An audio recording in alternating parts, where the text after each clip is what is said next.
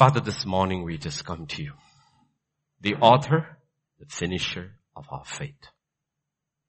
What you begin, you are faithful to finish. And I believe, Lord, you have begun your work in everyone here. I want to believe, Lord, everyone is saved. I want to believe everyone has received you as their Lord and Savior. And I pray each one will surrender. Allow the Spirit of Jesus, oh Father, the Spirit of Jesus to work in them. Allow the Spirit of Jesus to work in them. Open ears we need. Not only now, every day to hear from you. Willing heart to be obedient. You said if you're willing and obedient, you will eat the best of the land. And even as I minister here, and our little ones will go now down, bless the little ones and their teachers. Let the anointing rest above and below, the same anointing. We believe you will pour out your Spirit upon all our children, all our adults this year. Pour out your Spirit, Lord. For without your Spirit, we can do nothing.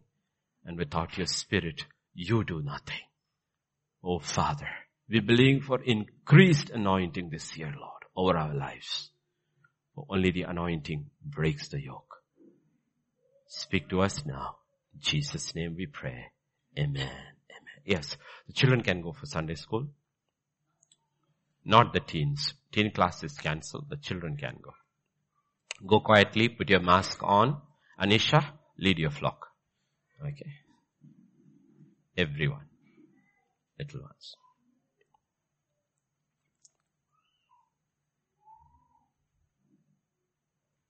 Yes.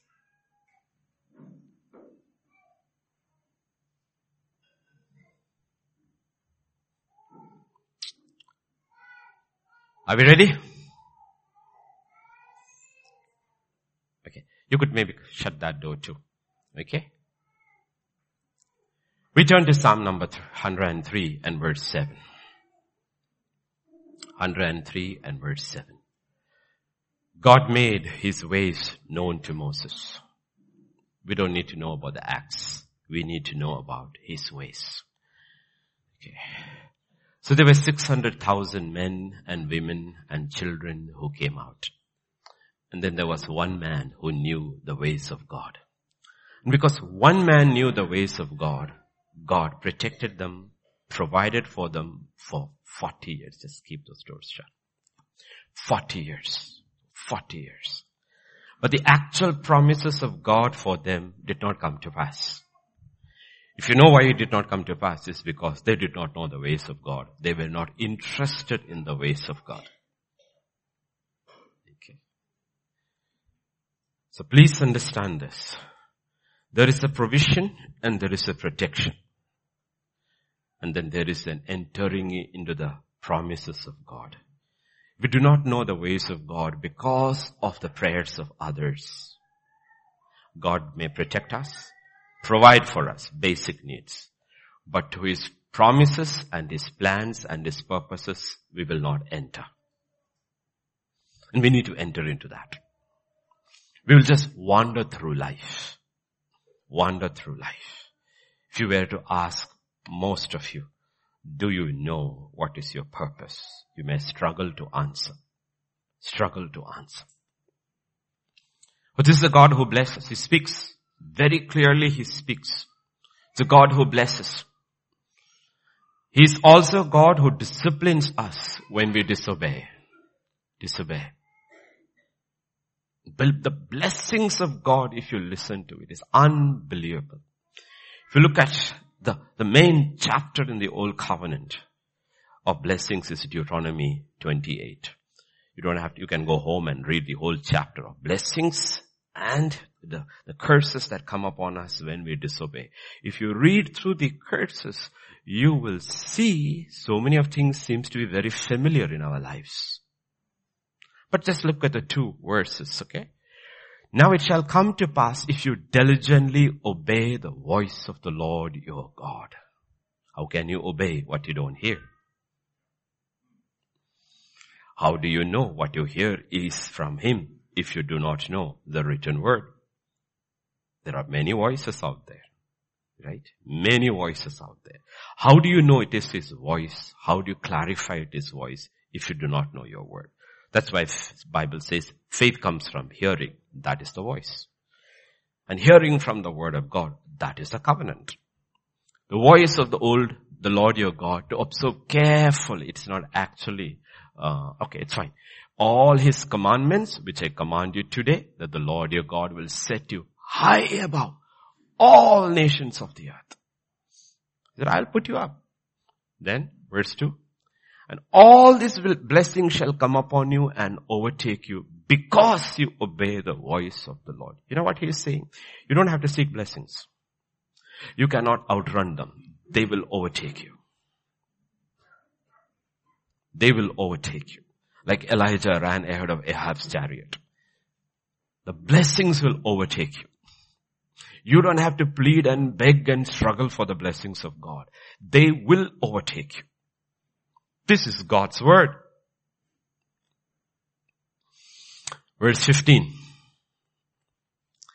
But it shall come to pass, if you do not obey the voice of the Lord your God, to observe carefully all his commandments, his statutes, which I command you today, then all these curses will come upon you and they will also overtake you. You cannot run away. Nobody can run faster than these things because the demonic has power. If they know you have disobeyed God and you're on the wrong side of God, you're rebelling against God, they have autonomy and they will run and overtake you. Okay. Now we want blessings to overtake us. We do not want curses to overtake us. But the Bible says we all have disobeyed. All have sinned and come short of the glory of God. So God, for his children, gives this promise. 2 Chronicles chapter 7. It shall come to pass, Then the Lord appeared to Solomon by night and said to him, I have heard your prayer and I have chosen this place for myself as a house of sacrifice. When I shut up heaven and there is no rain, or command the locusts to devour the land. Remember the promise? I will restore the years the locusts have eaten. Locusts. Or send pestilence among my people. I allow the enemy to eat your blessings away. Eat your blessings away. If you have seen a garden patch or a field where the locusts have, different kinds of locusts are mentioned in Joel. Consuming, chewing, crawling, migrate army.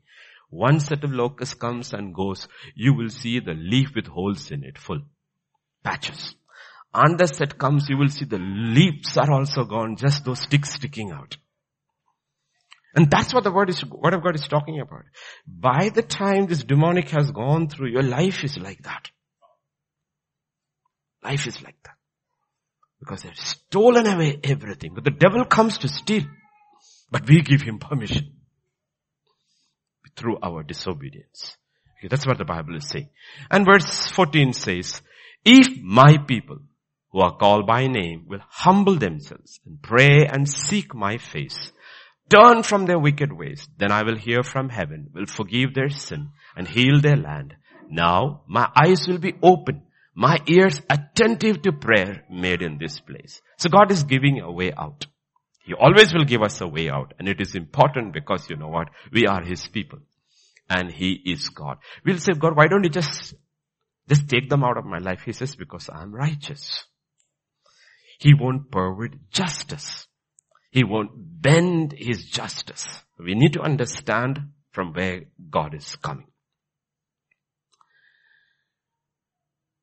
So these are the results of the curses that come upon us because we did not obey his voice.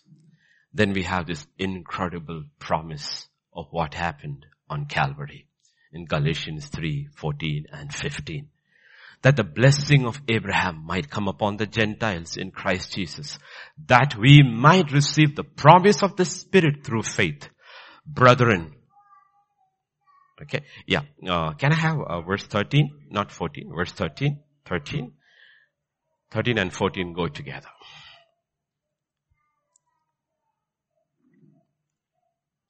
Christ has redeemed us from the curse. He redeemed us from the curse. Remember the confessions? You got it all as bookmarks? Do you say that? Okay. The confessions are there and they are powerful because this is the reality of what happened. All the curses of the law, He redeemed us from the curse. But how did He become? Cursed is everyone that hangs on a tree. By hanging on the tree, He took all the curses upon Himself and released the blessing of the Holy Spirit. That's what we saw on 39. Spare is the cry. And He spared us because He did not spare His Son. Because He did not spare His Son. What is the blessing? The blessing of Abraham might come upon us through Jesus Christ, that we might receive the promise of that is the promise. That is the blessing. Meaning, when you have the Spirit of God coming into our lives, He will speak to us how to come into the area of blessings. He will teach you. Curses have been broken. Now move into the land of promises, or the life where the promises of God come. And the Bible is very clear in the book of Corinthians. Every promise is yes and amen in Christ Jesus. It is yes and amen. Every promise. And the Bible says through Peter that it is through this exceedingly glorious, great promises we partake of the very divine nature of God. That's why the Holy Spirit is inside. Because there are 9,000 plus promises. I don't need all of them. The promises which I need may be not the promises you need. Because our struggles are different. What the locust has eaten in my life, he may have left intact in yours and eaten another area off. So each one needs to hear as we meditate upon the Word of God, or during the hearing of the Word of God, you need to realize, the Spirit of God will speak to you inside. This is what you need. Now believe, repent, ask for forgiveness, and confess, and walk in obedience. I will restore. I will restore. This is the work the Holy Spirit does in us. It's a living person. He gave it to us. He comes within us and He does. So if you are a child of God, remember this. And we choose to continue in disobedience, God will discipline us.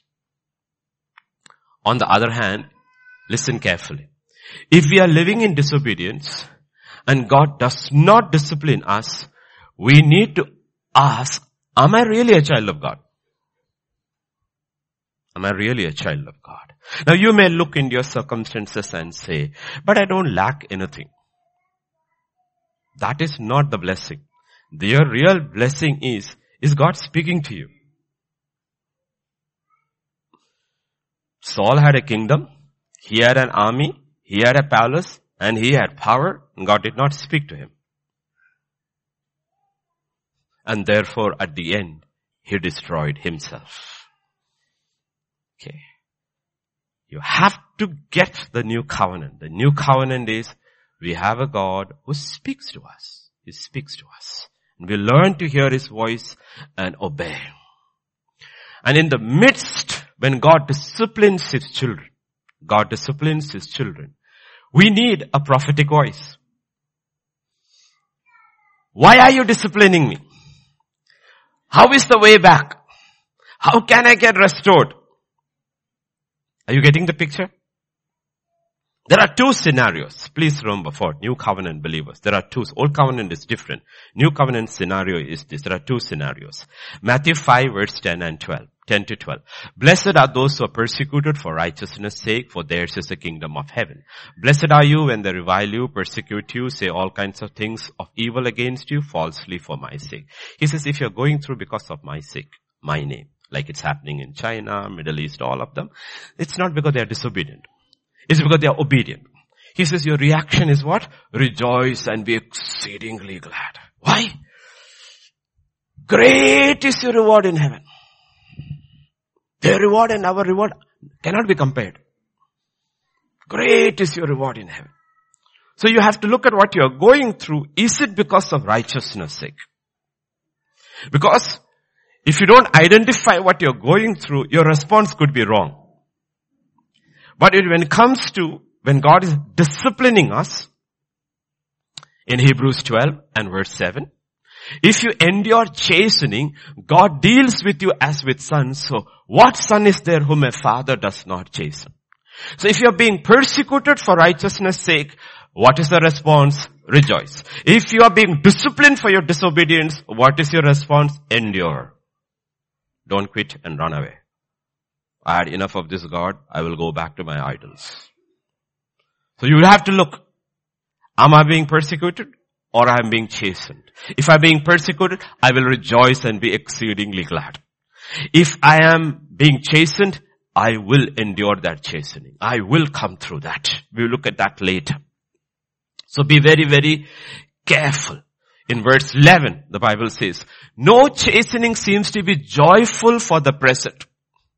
So God says, when you are being persecuted for righteousness' sake, be joyful. When you are being disciplined for being disobedient, it is not joyful. It is not joyful. What is there to be joy about? You stole money from the bank. You are put in the jail. Hallelujah, Lord. Thank you for persecuting. You're an idiot. You're an idiot. What are you rejoicing there for? You deserve that. Now endure that. Change now. By the time you come out, I will use you. You will be a testimony. Endure it. What discipline you are going through. Okay. So remember, in one it is joy. The other is endurance. If you try to endure when you are being persecuted with a long face and self-pity, nothing will happen. Paul and Silas were not enduring in the prison. They were rejoicing in the prison. Rejoicing in the prison. But when you are going through a disciplining process, God says, endure it. Hang in there until the process is complete and God's work comes to pass. So we have to learn to inquire. In 2 Samuel chapter 21 and verse 1, the Bible says, you saw pestilence, famine, locusts. These are all terms when God sends judgments into. You have to spiritually look at how it applies to us. Now there is a famine. There was a famine in the days of David for 3 years, year after year. And David inquired of the Lord. What did he do? 1 year, 2nd year, 3rd year. Then he went to God and said, Lord, what's the problem? What is the problem? What is the block? Why is it happening? I'm keeping the law and I have seen the children of Israel are observing the law. I hear your voice, but why is there famine? And the Lord told him, it is because of Saul and his house. He said it happened many years ago. He says, but my law he broke and the land is going through famine. You put it right, the famine will go. So we have to learn to inquire of the Lord. Don't take it naturally. Yes, there is a natural cause, but we don't stick to the natural. If you're going through a continuous, serious medical issue, go to your doctor, take your medicines. Go to God and ask, what's the reason? Is there a curse in my family? Is there a stumbling block? Like I said in the word, it is written, when God is your king, your lawgiver and judge, there will be no sick inhabitant. Am I straining myself? Am I worrying? Is it anxiety and worry what is causing this, Lord? I look into your word and your word is truth. I refuse to accept any sickness in my body unless you say, you have given it to me. I thank you for the doctors. I thank you for the medication. I thank you for the healing. I thank you for all of it. But I lift your word up and I'm going to ask you, Lord, why? Paul asked and God said, this I have given it to you. Whatever it was, the affliction in his body, in his flesh, right from Satan, he asked 3 times. And God said, to keep you humble. Because you got too much knowledge of me and I don't want you to get proud like Satan and fall. Because he also had too much knowledge about me. Okay. So please remember, this is how restoration takes place. Personally in my life, I've fallen sick, but I refuse to allow it to stay. Refuse to allow it. Even though you know my nose. You know, what happened in the last 2 months. I refuse to allow it. I'm not on medication. I stand before the mirror and I speak to my nose and I tell Lord, this is not just my nose, it's your nose. If it comes back, I'll shout at it. It's not that I don't take medication because I don't want to interrupt the preaching. It looked terrible if I'm stifling and preaching. No, what I'm saying, we all have issues, but we fight it. We don't take it as normal. We are not people of the world. That is natural. We are people of the kingdom. We are supernatural.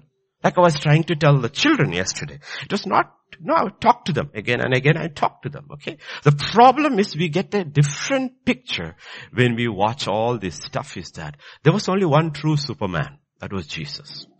But you need to know how he walked. Satan offered him a choice before the beginning of his ministry. You can be really Superman and float in the air, jump. He said no. So that's what all Supermen do. He says no, I will tell you what the Superman does. He says the Superman goes to the cross. He dies to his own life and lives for the will of his Father. That is Supermen and Superwomen. Who died to their life, died to their will, died to their dreams, died to their vision. And they live for God. That is Superman. The Supermen of the world live for themselves, live for their name, live for their glory, live for their honor. We die to all that and live for God's glory and God's honor. So you have to look at it and don't take it. Inquire of the Lord. Honestly inquire of the Lord. If there is any block, like we saw in the book of Haggai, you work. You bring the money at the end of the year, end of the month, end of the first, second week, there's nothing left. It's not normal. It's not normal. It's not normal. You have to go and ask God, Lord, what is the reason? Where have I gone wrong? And God will speak to you. Through a message, God will speak to you. He will say, this is the reason. This is the reason. And humble yourself. And do not be offended. One of the things is do not be offended. When you read the word, you hear the word, do not be offended. Because if you get offended, God cannot speak to you again. Do not be offended. There's one thing you have to guard your heart from. So in Joel, chapter 1, verse 1 and 2, the word of the Lord that came to Joel, the son of Pethuel. Hear this, you elders. What's happening? They have an issue. Locusts have coming and eaten away everything. Land is completely bare. And it's a reflection of us, prophetic picture. The land is bare. And they don't know what to do. How will they know what to do for restoration to take place unless there is a prophetic voice that speaks to us? Right? That is what the Bible is all about from the book of Isaiah. All these prophets are coming and telling them, this is the problem, this is the reason, this is the solution. And what did they do? Jesus said, you and your forefathers killed all my prophets. You didn't want to change.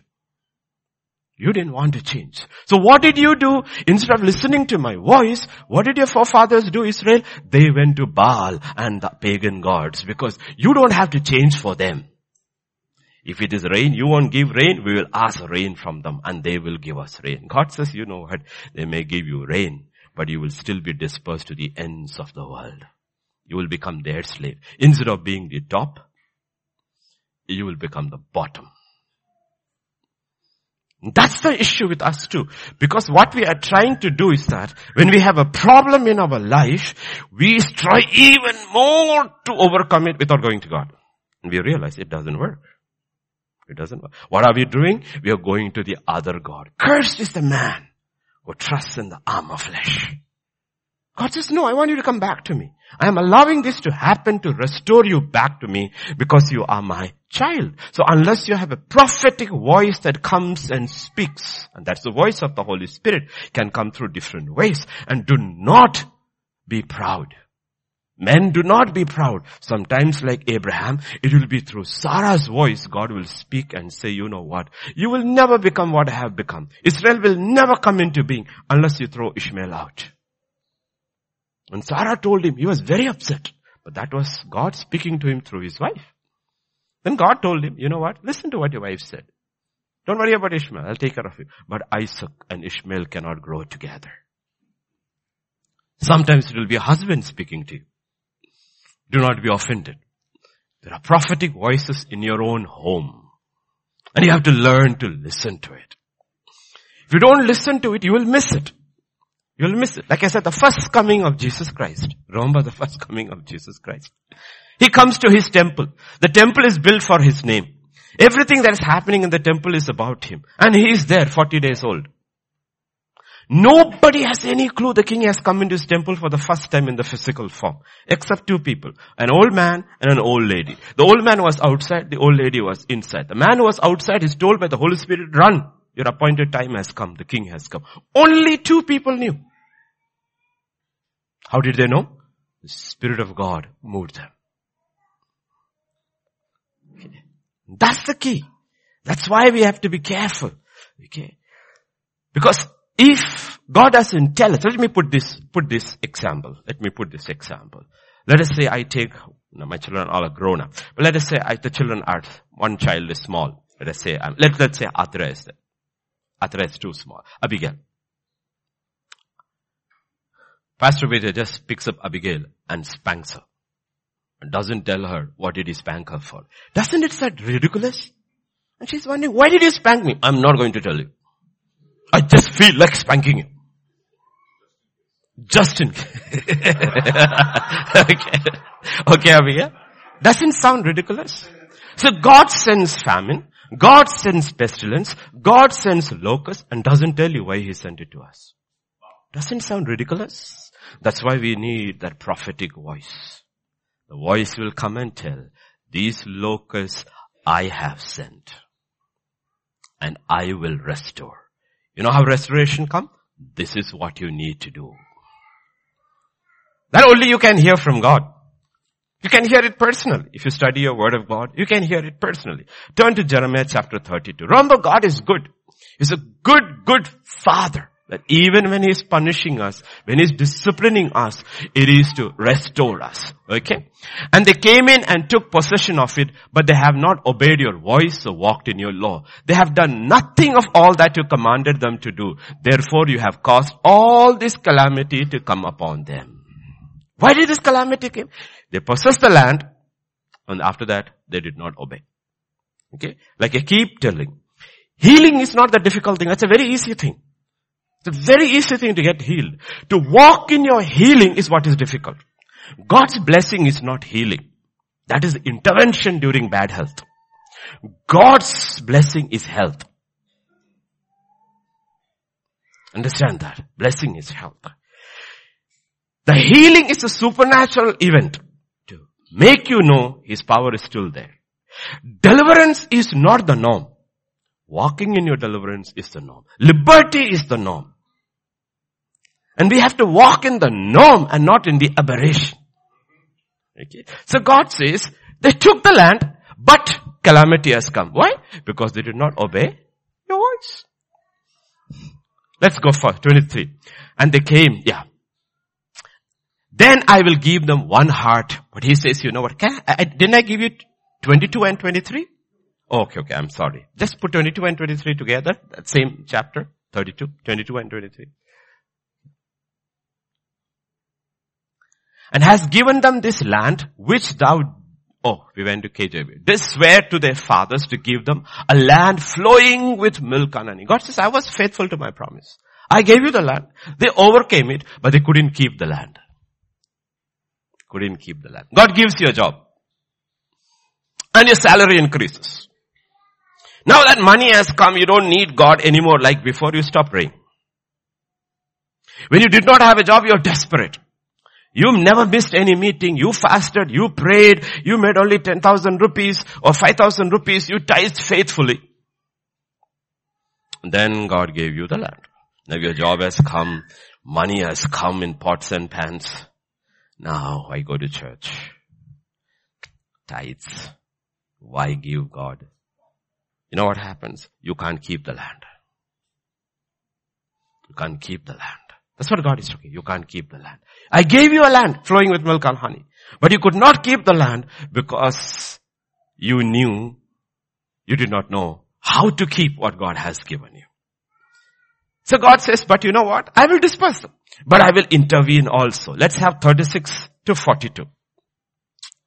Okay.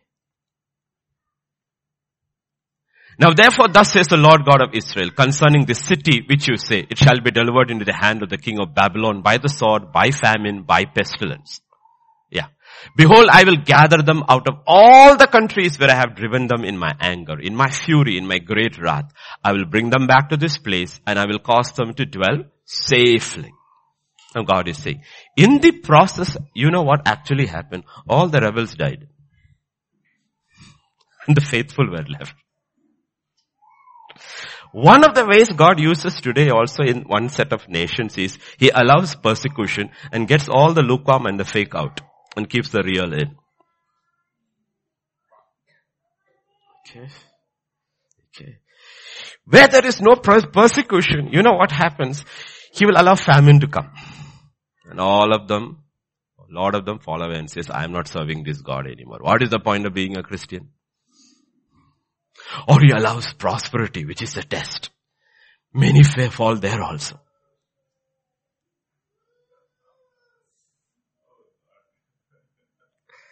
Go to 33. 33:3. I didn't give you all those, Dr. Richard. I'm sorry. How did I miss? Yeah. Call to me and I will answer you and show you great and mighty things which you do not know. Look, in the midst of this calamity in Babylonian captivity, what God is saying? Call unto me. I will answer you, show you great and mighty things which you do not know. Which you do not know. Look to verse 6-9. Behold, I will bring it health and healing. I will heal them and reveal them to the abundance of peace and truth. I will cause the captives of Judah and the captives of Israel to return and will rebuild those places as at the first. He's talking about restoration. I will cleanse them from all their iniquity by which they have sinned against me. I will pardon all their iniquities by which they have sinned and by which they have transgressed against me. Then it shall be to me a name of joy, a praise, and honor before all nations of the earth who shall hear of all the good that I do to them. They shall fear and tremble for all the goodness and the prosperity that I provide for it. Did you see? God is saying, when you turn away, this is what I will do. And when I do this to you, all the nations will realize. If you look in the Middle East, from 1948 till today, the nations around tremble at Israel. Physically, He has prospered them. Physically, He has blessed them. Now, we are not looking at Israel. We are looking at our own lives. That in the midst of calamity, in the midst of pestilence, in the midst of it, God says, you know what? My hand will be upon you. And the Gentiles around you will see the pestilence will not touch you. The famine will not eat you. And they will realize your God is God. This is a God of restoration. And in verse 19 to 21, you need to know when God says something. It's a very powerful 3 verses. And the word of the Lord came to Jeremiah saying, Thus says the Lord, if you can break my covenant with the day and my covenant with the night, so that there will not be day and night in their season, then my covenant may also be broken with David my servant, so that he shall not have a son to reign on his throne, and with the Levites the priests and my ministers. Do you know what he's saying? He says, how many of you believe we are sitting here, night will not come? How many of you, when you went to sleep yesterday, thought sun will not rise? He says, as long as there is day and night, I will keep my part of the promise. It will never break. That's what he's saying. He's giving us literal. He says, anybody doubts about day and night? No. Nobody thinks about day and night. It will normally come. He says, as long as there is day and night, there will be my covenant. My side, you can be guaranteed, I will never break it. Never break it. And that's what God is talking about. He talks to us in our language in which we can understand. What is He talking about? The permanence of the covenant. And which covenant is this? The old covenant. Look at Deuteronomy 19 and verse 5. This is what He says. Oh, not Deuteronomy, sorry. Exodus 19:5. Exodus 19:5. No? My people, if they hear my voice, and obey therefore, if you indeed obey my voice and keep my covenant, then you will be a special treasure to me above all people, for all the earth is mine. Now look at this practically in history, our history. Not Indian history, the church's history. If you look at United States of America, okay, one set of poor people called Pilgrim Fathers, to flee persecution, to flee poverty, to flee everything from Europe and everything. They traveled from there onto this. Many died on the way. Many died after reaching. That set of people, these were immigrants.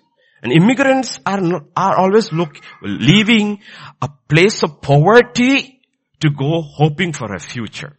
It is this set of people who landed, made a covenant with God and said, you will be Lord of our lives and Lord of this land. And the world has never ever in history seen a more powerful and a prosperous nation than USA. You know why? Because the same God.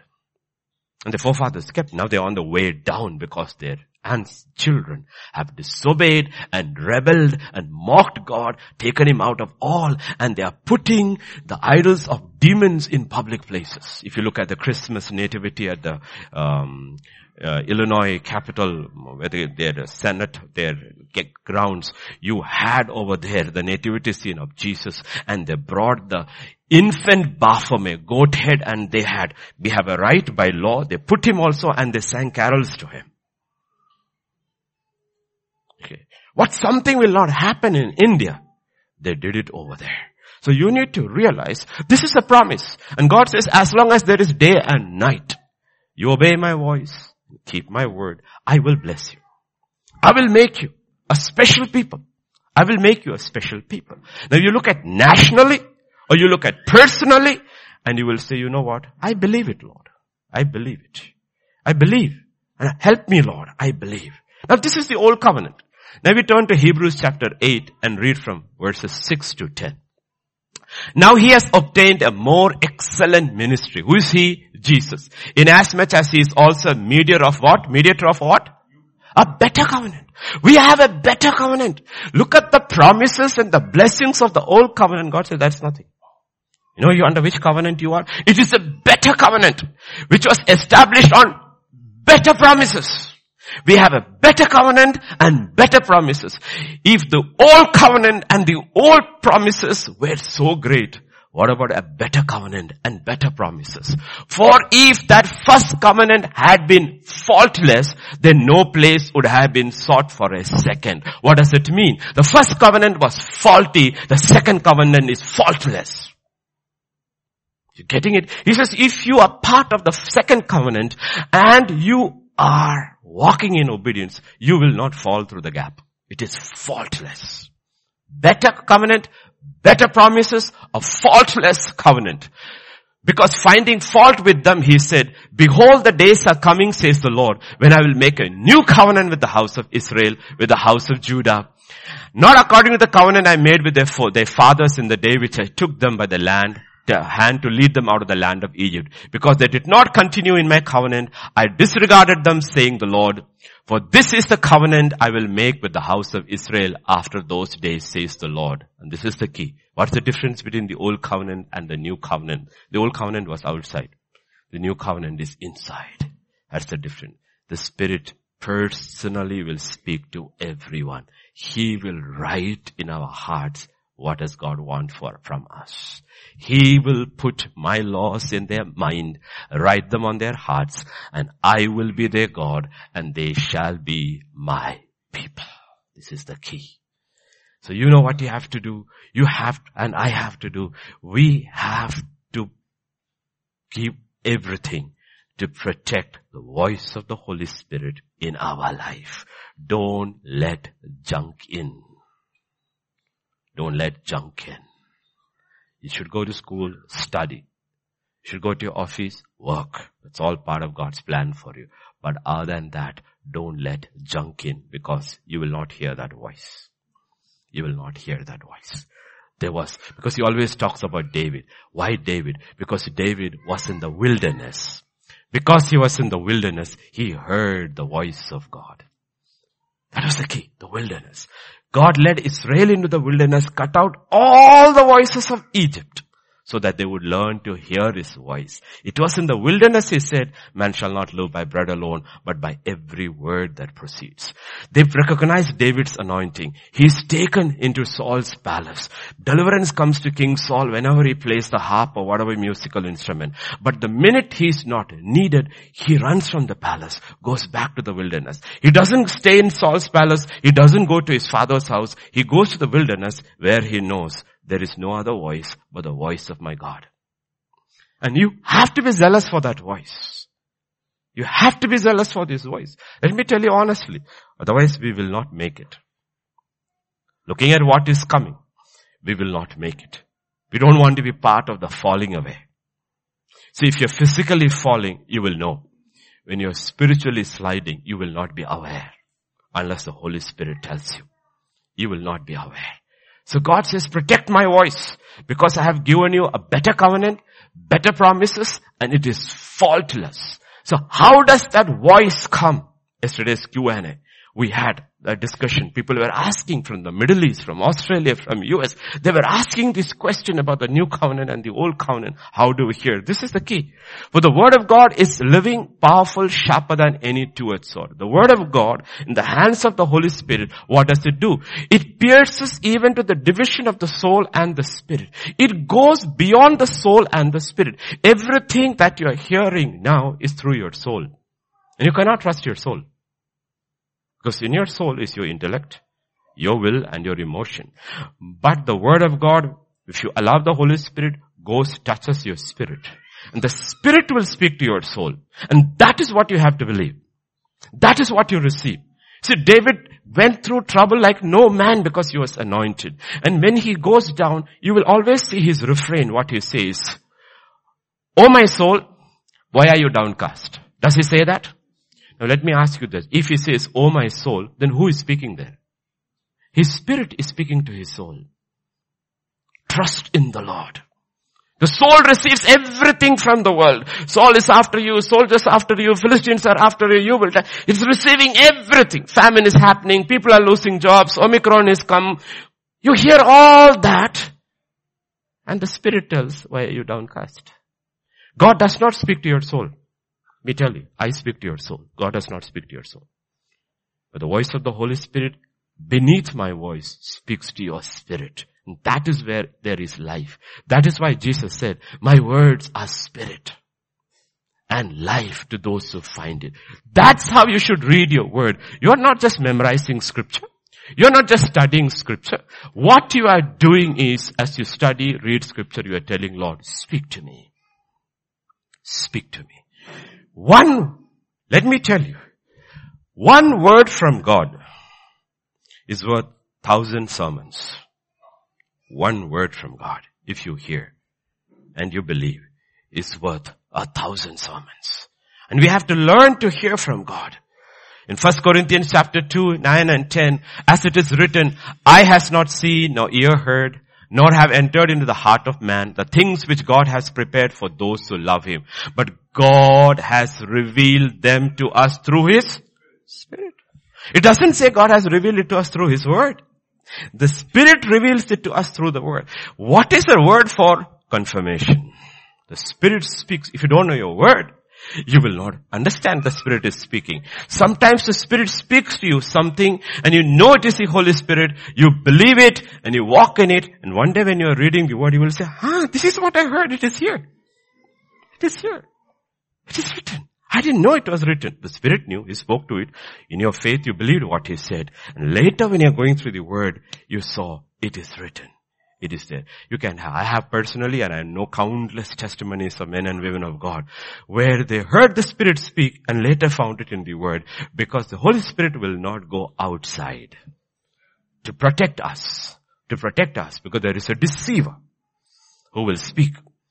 In 2 Corinthians chapter 3, the Word of God says, clearly you are an epistle of Christ, ministered by us, written not with the ink, but by the Spirit of the living God, not tablets of stone, but on tablets of flesh, that is of the heart. What is Paul saying? Paul is telling the church, everyone who believes and learns to hear the voice of God and is continuously changing, you are a letter.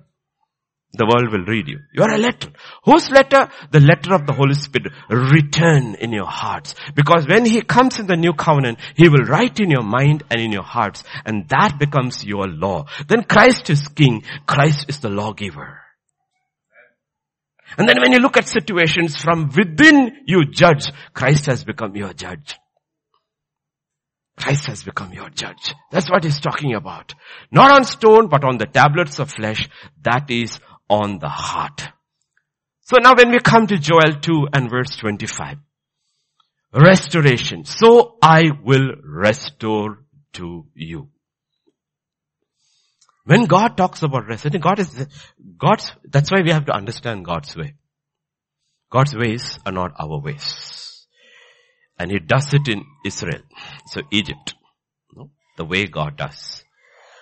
When God brings them out of Egypt, everybody knows this story. When God brings them out of Egypt, you know what He does? He makes it impossible for them to get out. Pharaoh's army behind, Red Sea behind. He took them in a round way and jammed them up. They can't turn anywhere. Why did God do that? Because God says, I want you to know in generation, what you think impossible is nothing for me. So think about the impossibilities in your life. And when God talks about restoration, He goes to one thing which is impossible. He begins there. Like I said on 31st night, you lose money, work hard, save, money can be restored. You fall ill, lose your health, you can change your dietary habits, exercise, you can get your health back. You can get almost everything back. What you cannot, impossible, you cannot get back is time. You cannot get your time back. But what the word of God says, I will restore to you the years. So don't say, oh, only time. God's saying, if time I can restore, what about the other things? Is it difficult for me? So whenever God speaks to our life, He goes to that one area in our life where we have written off. Impossible. Now think about an impossibility in your life where you have written it off. And God says, believe me. And it should be the will of God for you. Believe. That side doors, windows have to be closed, okay? Believe in me. I will make it possible. Believe me. Believe. If it is within the will of God. So be very careful. Don't ask for stupid things which is outside the will of God, which Gentiles ask for. Don't go into that. Okay? But I'm saying within the will of God. God says the impossible, I will make it possible. So what do we need to do? The wasted years. We looked at right? The years we lost. The years we wasted. Everybody has that. Wasted years. Elijah was so depressed. You know, depression is because of we have lost time. See, you look at the little children over there. They're naughty. They are not depressed. We make them depressed. They are not depressed. Because listening to modern crackpot psychology, we try to share our problems with the child. The child should be left as a child. They will be happy. Why is there depression? Because you look at all that is happening and time is running out. You haven't achieved anything. Depression comes in. Even Elijah was depressed. So depressed he was suicidal. He just wanted to die. God took him on the mount. One word. What are you doing here? Go back the way. It's not over. How many years? This man who wanted to die went up in glory in chariots of fire. Look at what he wanted and how God restored. Moses was so depressed when God met him at the age of 80. He did not want to go. Leave me alone. I will live like a shepherd and die here in the wilderness. God said, what are you talking about? You are the man chosen. Take this stick and go. And history changes. You know, please understand this. You have to hear from God. You have to go to the promises of God. You have to stand on the promises of God. And God will deliver us from those years, from that locusts that have eaten. But what does God expect from us? What are we supposed to do? Joel 1:14. First, He says, cry out to the Lord. The first thing, fast. God talks about a fast. Cry out to the Lord. Fast and cry. Why does He say fast? Fast is basic. You can fast without humbling yourself. The purpose of fasting is to humble. The Pharisee fasted 3 times a week and his nose was up in the air. That is not the purpose, okay? Fasting is primarily humbling yourself. Basically saying, Lord, I don't know what to do, but my eyes are on you. Without you, I cannot do anything. Anything.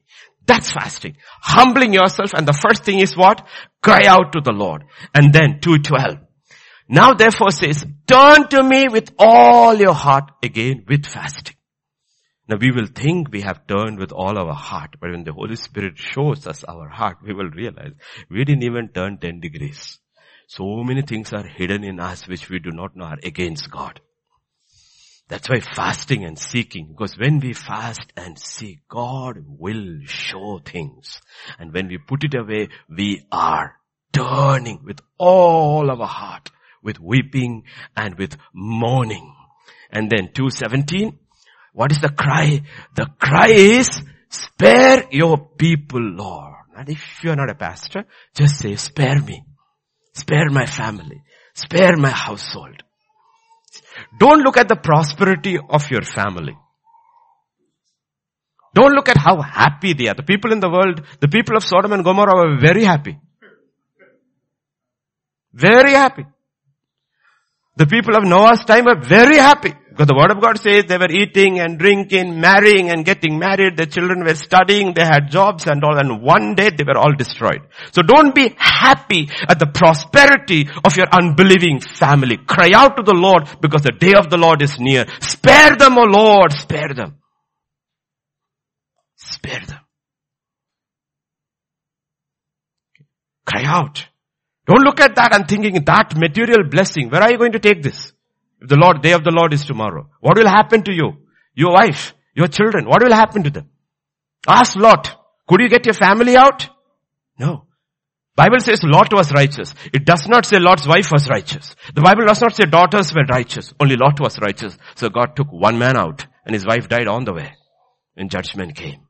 So be very serious about these things, because those of you here who believe have the power to cry out to God, spare. Spare. You may have 2 siblings. Let us say you have 2 siblings. You are the believer. You have 2 siblings. One is miserable, upset, depressed because of locusts eaten into his life. Another is okay. He's doing very well, or she's doing very well, all prosperous. You know what? You are in the middle. This one is miserable and he doesn't know the God to cry out who can restore. This one is very happy and he does not know judgment is tomorrow. Both are in the same boat. And you are in the middle and God says, cry for this and cry for that. He doesn't have a voice to cry and he doesn't know he needs to cry. He needs to cry. Understand. Don't get myopic and look at the life on earth right now, because it is fading away. The world and its desires are fading away. The cry you should be, Lord, spare your people. Let not the Gentiles, you are not worried about the Gentiles, let not the demonic mock at your people. Spare your people for your name's sake. For your name's sake. Okay. And if you have no family to worry about, let us say you are an orphan, no family to worry about, think about last year's promise. You are that barren woman who through your cry for somebody else's children can birth children in the spirit. Because there are a lot of orphans in the world. They have no family. God says, I can use you now to birth even more, rescue even more. So it doesn't matter what your state is. You all have responsibilities. We all have. 2:13. So rent your heart. Rent your heart, he says. Not your garments. Rent your heart. He says, I don't want something that is outward. I want that is inward. And I will tell you when it happens. It happens primarily only when you're one-on-one with God, on your face before God. His Spirit will work on you. He will rent your heart. Don't try to do these things on your own, because we can't. That is why through the promises God says, I will.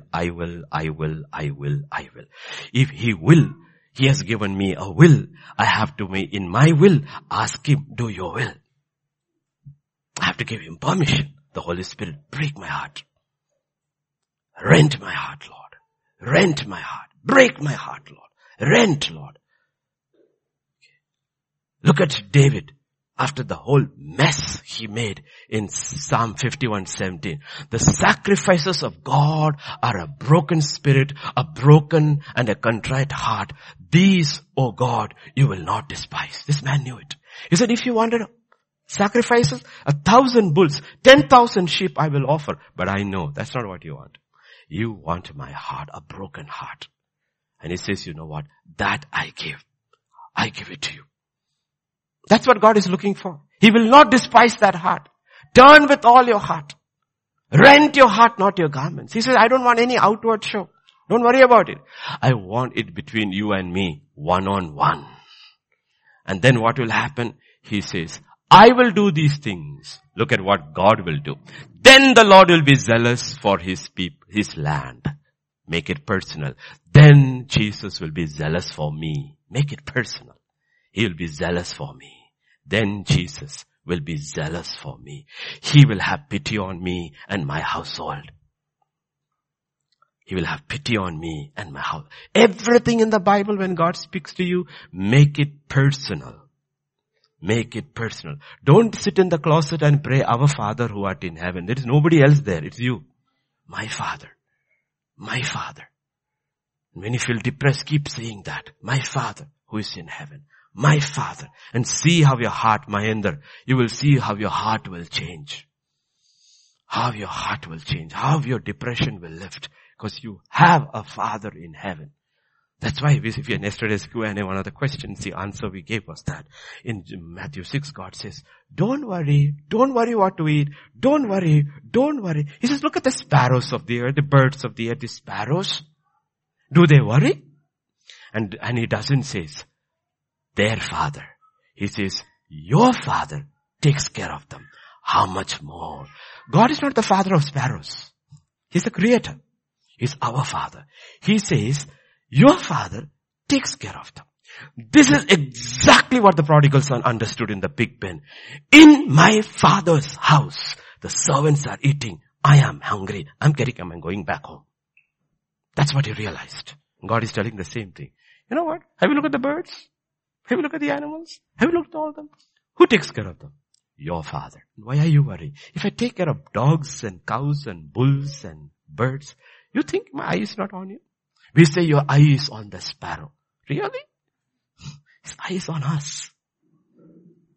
That's where, this is what I will do. I'll be zealous for me and he will have pity on me. Sympathy, pity. Pity is a big word in the Bible. Compassion is a big word in the Bible. That's why you have to read your New Covenant and mark it. Jesus looked at the multitudes and he had compassion on them. Compassion. This is, let's read. Compassion. He healed their sick. Why? Because he had compassion on them. When God has compassion on you, think about who is having compassion on you. When God has compassion on you, do you know the power of that compassion? Here is Jesus and his disciples going into Nain. And out of the city of Nain, a group is coming out.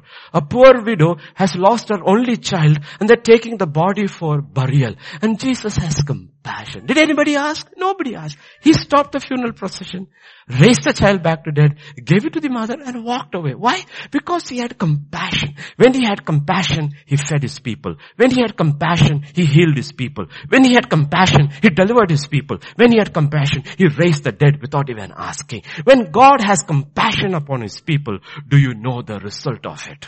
Therefore you must say, Lord, I don't deserve anything like the prodigal son, but just have compassion on me. Even when you have no faith to stand on, say, Lord, I have no faith. Would you have pity on me? Would you have compassion on me? Would you have compassion on the lost ones in my household, in my home, and cry out? And you know what? God will do it. God will start moving. God will send an angel. God will start turning events around. You know why? To save them. Because he has compassion. And you cried out and appealed on his mercy, on his sympathy, on his pity. You have to learn how to pray to God. You have to learn how to appeal to this God. And he says, I will move. I will move heaven and earth for you. Because why? You are my people. So he will have zeal for his land. He will have pity on his people. And verse 19, the Lord will answer. He will not remain silent. He will answer. The Lord will answer. It's a guarantee. I will answer. I will answer. He won't be silent. Heaven won't be silent. He says, I will answer you. You see, when you hear these things, that should activate your prayer life. Should activate. I have a God who will answer. I have a God who will answer. I will answer. And what? Behold, I will send you grain and new wine and oil. You will be satisfied by them. You know what? No? You know when you buy things online and all, they will say, satisfaction guaranteed. If not, you can return it in 14 days. When God answers, satisfaction guaranteed. They took a little boy's 5 loaves and 2 fish, put it into his hands. He blessed it, broke it, gave it. Do you know what the Bible says? Everyone ate to their fill and was satisfied. There was not a single person in that crowd who went unsatisfied. Unsatisfied. Everybody was satisfied. I said this long time ago. There is bread and there is fish. But everybody doesn't like fish the same way. And I believe God did a miracle. Everyone got that fish, same fish, multiplied according to their taste. Mallu, Telugu. I don't enjoy the Telugu fried fish because this tongue is different. I'm not saying it is bad. You're used to that. If I keep on eating, I will like that. The problem is I have an option. The Mallu fried fish. So if I had been in the crowd eating that boy's lunch, I would have got fish which had been Mallu fried fish. Otherwise you won't be satisfied. You say, I was full but not satisfied. That's not what the Bible says. The Bible says they were filled and they were satisfied. They smacked their lips. In the country where I lived, when they enjoy their food, it's very spicy, hot spice. They have in their language, when they enjoy it, you know what they say? They'll do like this. Simtoto. In their language. Very tasty. Simtoto. If they were Bhutnis sitting in the crowd, they would have eaten that and said, Simtoto. Satisfied. When God answers your prayer, you will be satisfied. Otherwise, he said, you can return it. Guaranteed. Satisfied. Guaranteed. Satisfied. You will be satisfied. Second, I will no longer make you a reproach among the nations. That will come back later. Verse 21. Fear not. Don't be afraid. Fear not. Be glad and rejoice. Fear not. Don't be afraid. Fear not. Be glad and rejoice. 22-23. Do not be afraid. Again he says, the beasts of the field, for the open pastures are springing up, and the tree bears its fruit. The fig tree and the vine yield their strength. What is he saying? He says, when I bless you, even your dogs won't complain. They will have more than enough to eat. Because when the locusts ate up everything, the beasts of the field are crying. They have nothing to eat. He says, you know what? I will not just bless you alone. Even your cat will have fish. Your dog will have meat. There will be enough in your house. It will overflow. It will touch everything that you have. When I restore, I will restore it this way. That's the God who's promising. That's how I restore. It's like the little boy who went with his father to the market. And while coming back, his father's friend was there. His father was buying something and he told the little boy, take a handful of peanuts. And he said, no. Second time, he said, no. Third time, no. He said, no. Father said, take it. He said, no. Finally, the man took a handful. He took up his t-shirt and took it. While they're going, he asked the son, why didn't you take it? He said, my hands are small. His hands is big. I knew he would give it, and I knew his hands are bigger than mine. If I had taken only this much, when he gives like this, God says, when I give, it's not your hands. It's not your hands. You have to live in a kingdom to understand, if you are a subject, what you bring to the king King doesn't just take your gift. He will always give you a return gift. And his return gift is mind-boggling compared to yours. When he gives you stuff back, it will be there while you're going. They will say, collect your gift and go from the king. And that's what God is talking about. That is where we have to believe that this is a God who blesses. 23. What happens? Be glad then, you children of Israel. Do not be afraid. Be glad. Be glad. Rejoice in the Lord your God, for he has given you the former rain faithfully. He will cause the rain to come down for you, the former rain and the latter rain in the first month. We saw that. We saw that. This is how he will do it. How will he do it? How will he restore? How will he restore? He will restore by sending the rain. Now, we don't understand it. Okay? We don't understand it. You have to look into Israel's history. Listen carefully so that we will understand what God is saying.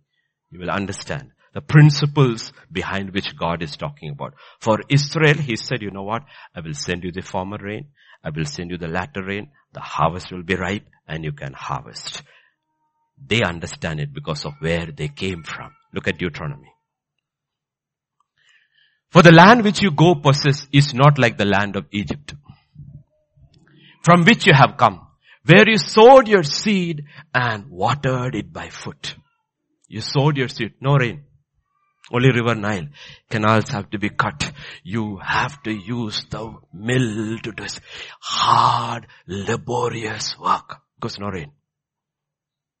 No rain. Egypt is still working under a curse. Working under a curse. They don't get rain in season. They don't get rain just before the harvest to ripen the harvest. They have to break their back, slog day and night to get their harvest. But he says, but the land which you cross over to possess is a land of hills and valleys which drinks water from the rain of heaven. Birds. Yeah. A land which the Lord your God cares. The eyes of the Lord your God are always on it from the beginning of the year to the very end of the year.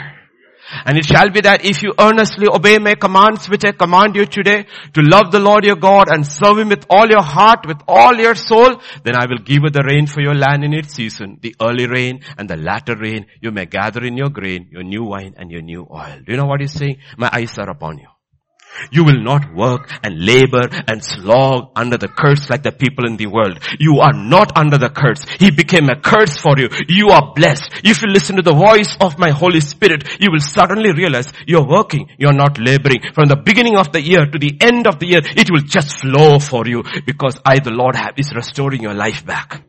Apply it spiritually. And I can tell you, for me, preaching in the Word, if the Spirit of God is in there, I labor. But when I relax, He comes in. It is easy. It just comes in like that because He said, I did not ask you to labor. I asked you to work. From the beginning of the year to the end of the year, I will give you the rain in season. You will not work like the Egyptians. You will not work the way you worked. I know the way I worked in the world. Oh, it was logging. It was logging. Text keeps on changing. You have to prepare. You have 500 answer scripts to be corrected in 2 days or 3 days. You have to go through with a red pen. It was slogging. Then you come over here. It's a completely different picture. You have to hear every day. You think it is easy? You think this would be more difficult? No, actually it became more easy. Think about teaching from a text for 25 years and you have a revelation every time. Same applies to every one of you. The same thing, God. He says, you know how you worked in Egypt? You know how you slogged? You know how you worked hard? And there was no guarantee that you would get a harvest. But you are not going into that land. Egypt is cursed. This is the promised land, no curses. But if you obey my voice and keep my commandments, my eyes are on you from the beginning of the year till the end of the year. We are really on the second day. The 363 days left. He says, you obey my voice. You will suddenly realize what job satisfaction is. You will suddenly realize, you know what? I am not working under a curse. In the Garden of Eden, they were cursed. Cain, the land was again cursed. There he says, with hard toil you will bring. This time with Cain, he said, it will not bring anything even with your heart. Curse upon curse upon curse upon curse upon curse. Then the law comes. Even more curses. The whole world is operating under curses. And God says, you are not under a curse. He became a curse for you. And I'm giving you the blessing of the Holy Spirit. Listen to His voice. Listen to His voice. And you will realize how restoration takes place. That's the difference between labor and rest. The people in the world labor, and then they go pop a pill and they are knocked out. And morning they get up groggy and they have to have coffee to stay awake, and they are sitting and working. He says, no, you rest, and then you go work. You rest and you work, because I'll take care of you. Why are you working? Because your Father is a worker. You'll be working in heaven, so get practiced. But you're not laboring like them, because you're not under a curse. Joel 2:26. You shall eat plenty. When restoration takes place, the promise is plenty. Meaning you will not know lack. Plenty. Look at what He told Israel in Jeremiah 33 and verse 6. Behold, I will bring it health and healing. I will heal them and reveal to them the abundance of peace and truth. Abundance. You will have plenty. You will be at peace. You will be at peace. The promise of God is that, you know what? When restoration takes place, whatever lack you actually need in life, you will not get in dribbles. You will have plenty. If you have peace, you will have so much peace to pass over. If you have joy, your joy will be contagious. If He blesses you with wealth, you will be a giver. If He gives you a gift, that gift will work in abundance. You will have plenty. You will not lack. You will not lack. This is restoration. This is restoration. Plenty. And you have to believe.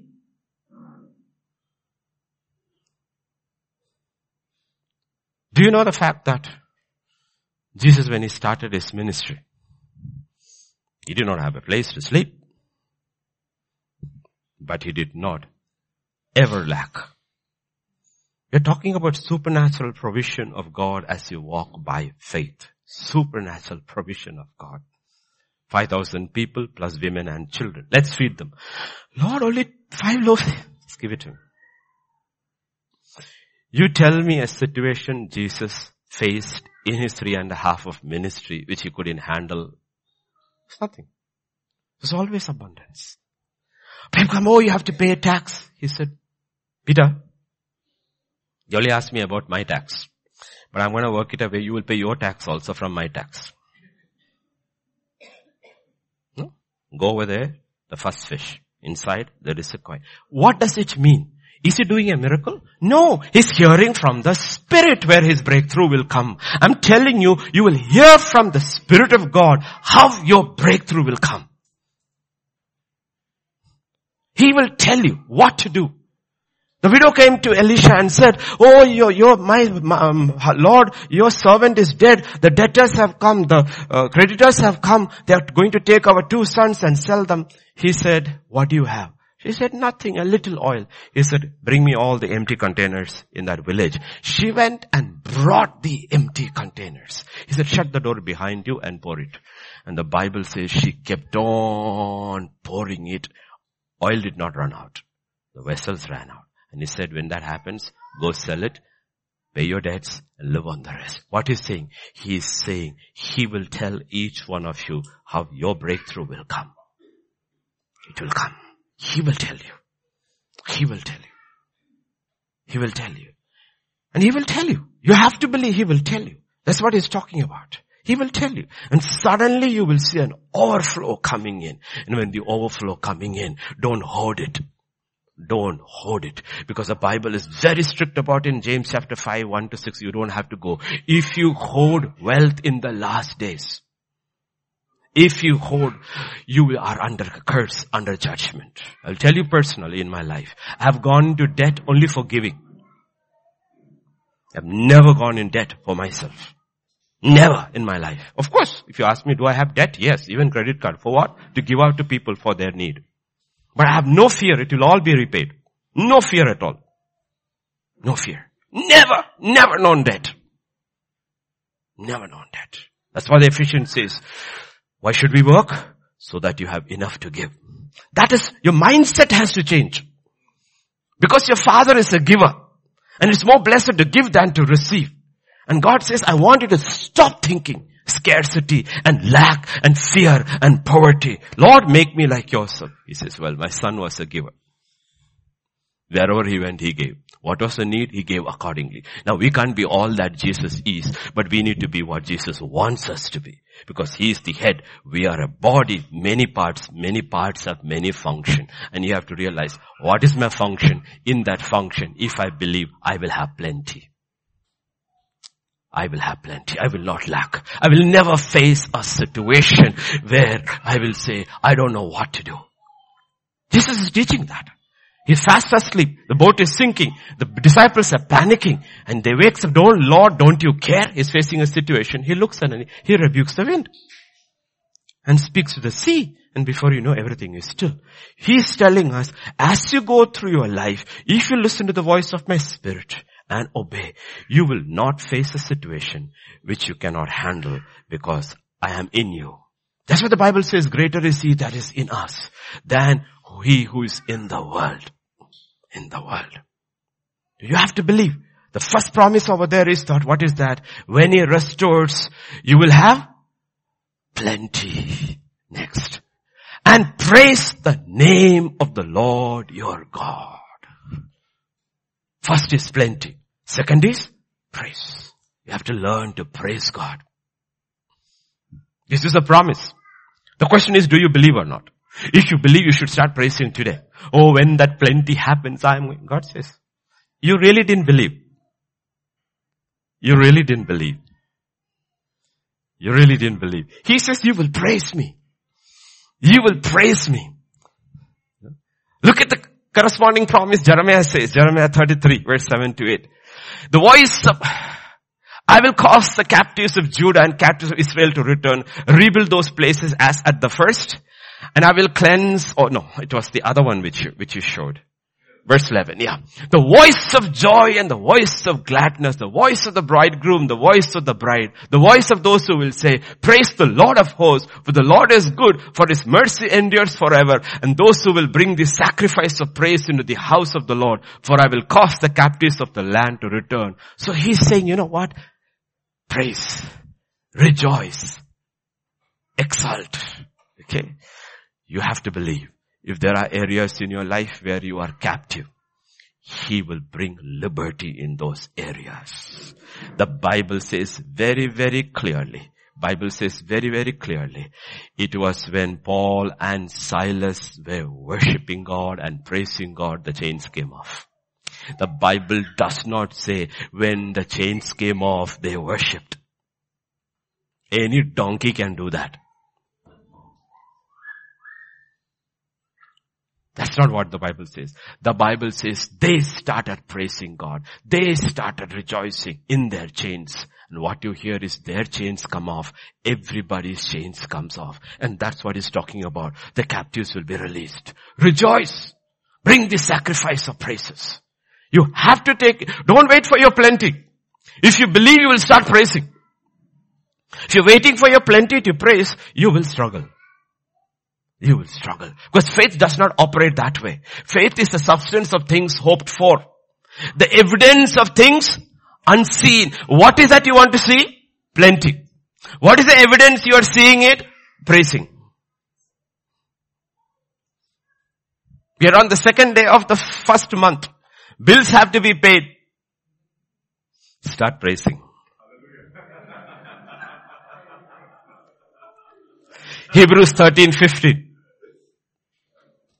Therefore by him, let us continually offer the sacrifice. Why does it say by him? It says, if you are still, you are worried, you are still, you will hear the Spirit of God say, sing. Sing. Listen. listen to the voice of the Spirit, He will sing. Why are you downcast? Sing. Sing. And you will see the breakthrough happening. God will start moving.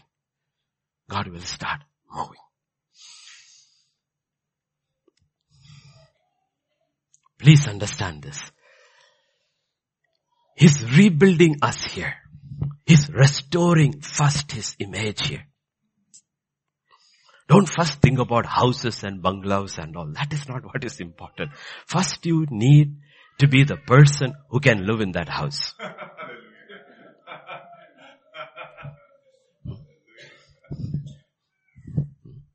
First. All fathers do this. Pastor Vijay can't do it because he has 2 daughters. When your son is small, they are fascinated by shaving. They also want to shave. You know what you do? You put the foam on their face and give him the toothbrush to wipe it off. You don't give him the razor. You don't give him the razor because it will cut him. The thing God is saying, I have so much for you. Will you please grow?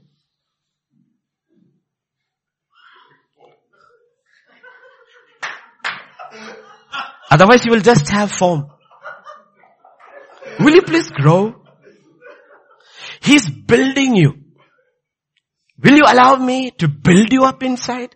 We are so worried about buildings. You see, He's rebuilding for us here and building for us there. Could somebody help Amma over there, please?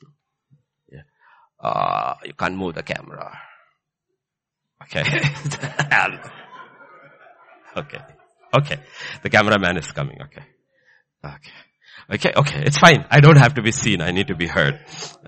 Okay. So the word of God is very clear about these things. Okay. He's rebuilding the person inside. And if you're worried about your building, then read John chapter 14.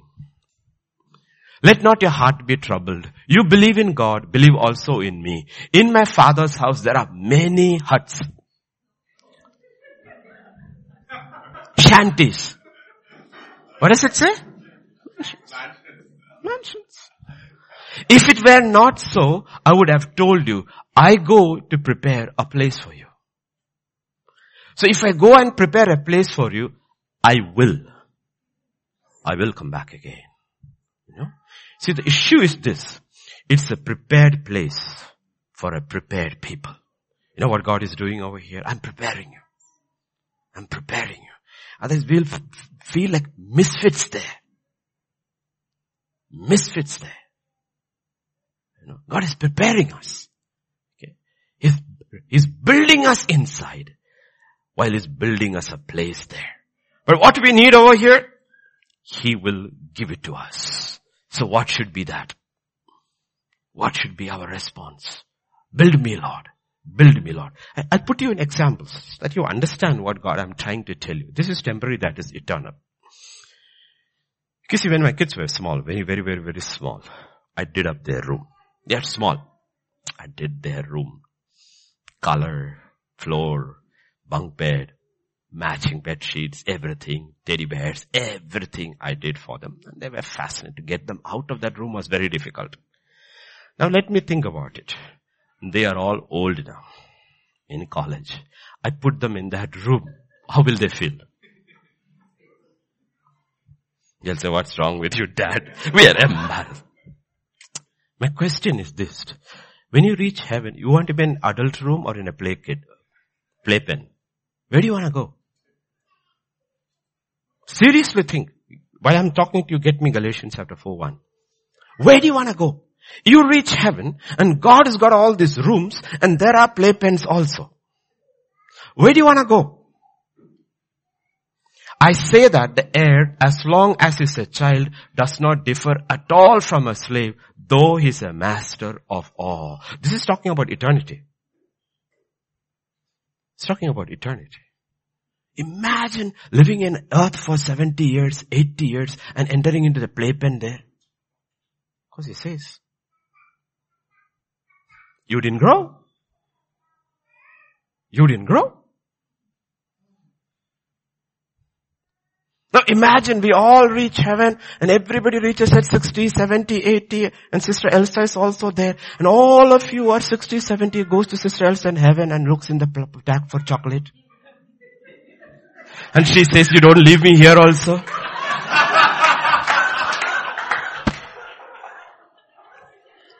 What a joke it will be. And this is reality. God says, keep your eyes on things above. You don't want to end up as a child in heaven. That's a lot. Thank God you're reaching heaven. But you don't want to end up as a child. You don't want to end up as a child. He says, believe in my promises. Stand there. Possess it. That is how you grow. In possessing it, there is a battle. The battle is that causes you to grow. The Joshua who was timid, the Joshua was afraid, the Joshua to whom God has to say 3 times in 3 verses, be courageous, don't be afraid, be bold, be courageous. And then the first defeat, falls flat on his face, talks like the rest of old Israel, his forefathers who died. He tells them, why did you bring us here? It would have been better to be Egypt. God said, get up and go. A little later, who is this man? Stop sun, stop moon. Calls the men and says, put your legs, feet on their neck. How did this man change? Because the battle changed him. And faith is a battle. If you just say it and it comes, it's not a battle. It's magic. We are not magicians. We are called to walk by faith. And faith is a battle. What is the battle? We have been blessed with every spiritual blessing in Christ Jesus in the heavenly realm. The battle is to bring it down to earth what I need. And there is opposition. There's a demonic. There are locusts. There is a spirit of slumber. The spirit of complacency. The spirit of unbelief. You have to fight these spirits. Wake up at 3 a.m. and tell, spirit of slumber, I am done with you for 2021. This is a new year. I am not going to sleep my destiny away. I am going to wake and I'm going to fight and I'm going to win my battle. That's what Paul says at the end. I fought that good fight. Where's your assurance of your crown, Paul? Because I fought that good fight. Throw away your food and say, you know what, next 7 days I am fasting because I am in battle. In the kingdom of this world, you eat to fight. In the kingdom of God, you fast to fight. And I am re-changing my thinking, Lord. I will fight this fight and I will not allow the devil to steal my destiny or my children or my household. I don't have to worry about what you build over there. I just have to worry about being the man to stay there. You have to fight this. Otherwise, hearing is of no use. Faith comes from hearing, and that faith has to be worked out, has to be fought out. Your life has to change. Otherwise, it will be silly to end up in heaven like children and to be taught by the children in your Sunday school who became adults. There will be a lot of funny things in heaven. So plenty. And if God has promised you plenty, you praise Him. And you say like David, your praise shall be continually in my mouth. It shall be continually. I shall praise the Lord at all times. It's not enough singing. I will praise Him in the morning. Monday to Tuesday, Saturday, praise Him in the morning. Praise Him in the noon time. Praise Him in the evening. Let there be joy in your heart always. Don't let the enemy, through situations, steal it. Habakkuk chapter 3. Verse, though the fig tree may not blossom, nor the fruit be on the vines, though the labor of the olive may fail, and the fields yield no food, though the flock may be cut off from the fold, and there be no herd in the stalls. That is before the promise comes. Everything is there. Bare, dying. Yet, promise has come. Promise has come. Nothing has changed before your eyes. Yet, I will rejoice in the Lord. I will joy in the God of my salvation. Whatever you are praying for, hoping for restoration in your home, your marriage, your household, your children, your job, whatever, rejoice in the Lord. I am believing, Lord. And I'm saying, Lord, give me a promise to stand on. Give me a promise. And I will stand on the promise. And I will praise you. And I will praise you. And I will rejoice. And what will happen? Yet I will rejoice in the Lord. I will joy in the God of my salvation. The Lord God is my strength. He will make my feet like deer's feet. He will make me walk on my high hills. He says, you will not go down. You will only go up. You will not go down. You will only go up. Depression takes you down. When the spirit of heaviness comes, put on The garment of praise. Depression takes you down. Oppression takes you down. But rejoicing and praise takes you up. Try it. You will see how quickly your mood will change. Try it practically. How quickly your mood will change as you start singing. And if you can't sing, plug in your headphones.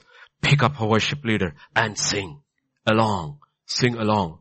Ask Ma. She and I were listening. I was making her listen to a song. She's never heard it before. So I put one AirPod into her ear and said, listen, what happened?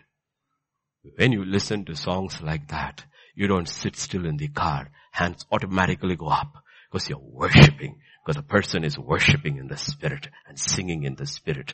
You don't come depressed to church. Your spirit is lifted up. Spirit is lifted up. You have to fight this. These are weapons of warfare. They are not carnal. They are mighty in God for the pulling down of strongholds. They are mighty. So God says there is plenty. And God says praise, rejoice. And verse 26. You shall eat plenty and be satisfied. Praise the name of the Lord your God. Why? Who has dealt wondrously. Dealt. See, God uses past tense. Joshua, where are you? On this side of Jordan. I have given the land to you. Now go take it. He will never say, I may give you, I shall. He says, it's given. It's given. He's looking at the walls of Jericho. Jesus stands next and says, go, I've given the city to you. I've given. See, God always speaks as something it is already done. That's what the Bible says. Who has dealt wondrously. Has the locust gone? No. But I have already dealt. What does it mean? He defines now purpose in your life. Purpose has come. Otherwise there's no promise. What's the point of plenty and praise without purpose? That's what happened to a lot of people. They believed half, they got prosperous, and the purpose is gone. There is purpose. Where do you get purpose? Because He has dealt wonderfully with me. I have purpose in life now. 2022, Lord, will be the year you tell me what my purpose is. I will not wander. I will not beat around the bush aimlessly.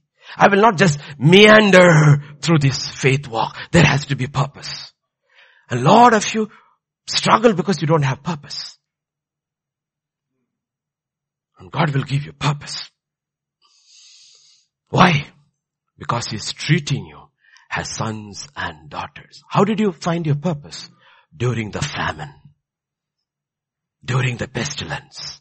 During the hard times. You realize the Father was disciplining you. Why should you discipline me? Because you are my son. You are my daughter. I didn't randomly save you. I saved you with a purpose.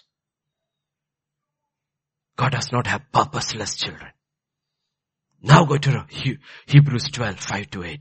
Have you forgotten the exhortation which speaks to you as to sons? My son, do not despise the chastening of the Lord, nor be discouraged when you are rebuked by Him, for whom the Lord loves chastens, and scourges every son whom He receives.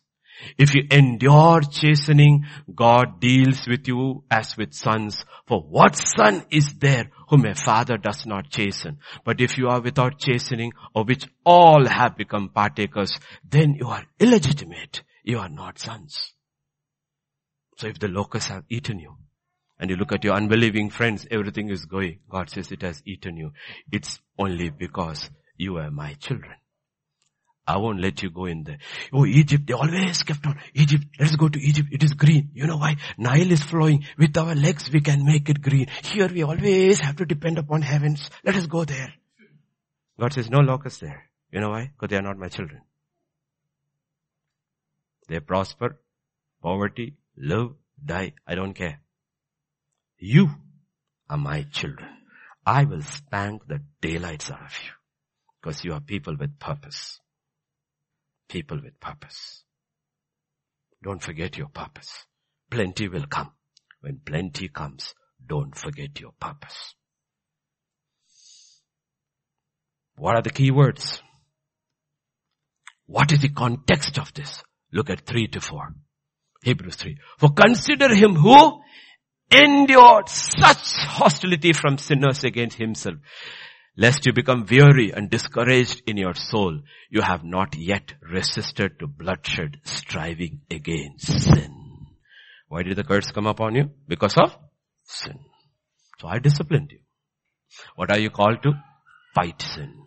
Don't get discouraged when you are fighting sin in your life. The entire purpose of discipline is to overcome sin. Why? Because only overcomers inherit in heaven. The foremost thing we have to overcome in our life is sin. Why did the locusts come? Because of sin. Knowingly or unknowingly, but locusts come. Locust won't say, "You poor fellow doesn't know." He says, "Doesn't know, let us go." Let me ask you this question. The thief gets in the house where you're watching or not watching? Not watching.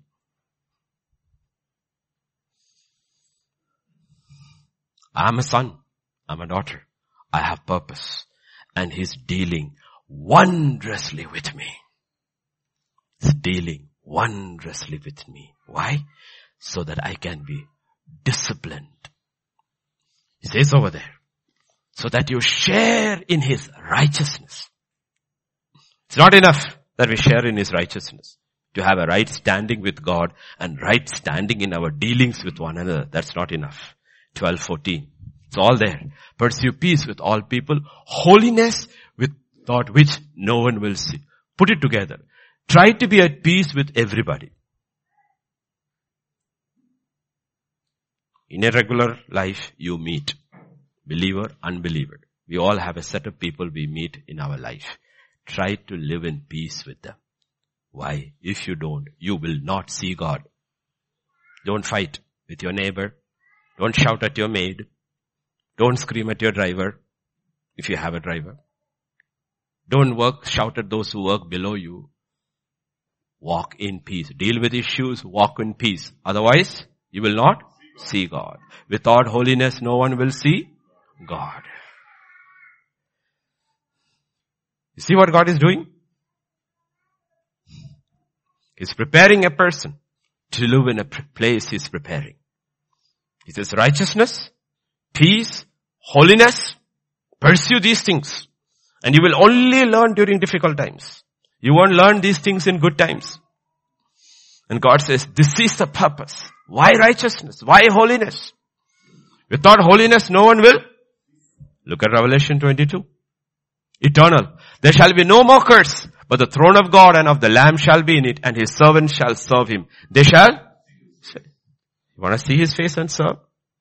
Or do you want to get your orders in heaven on SMS?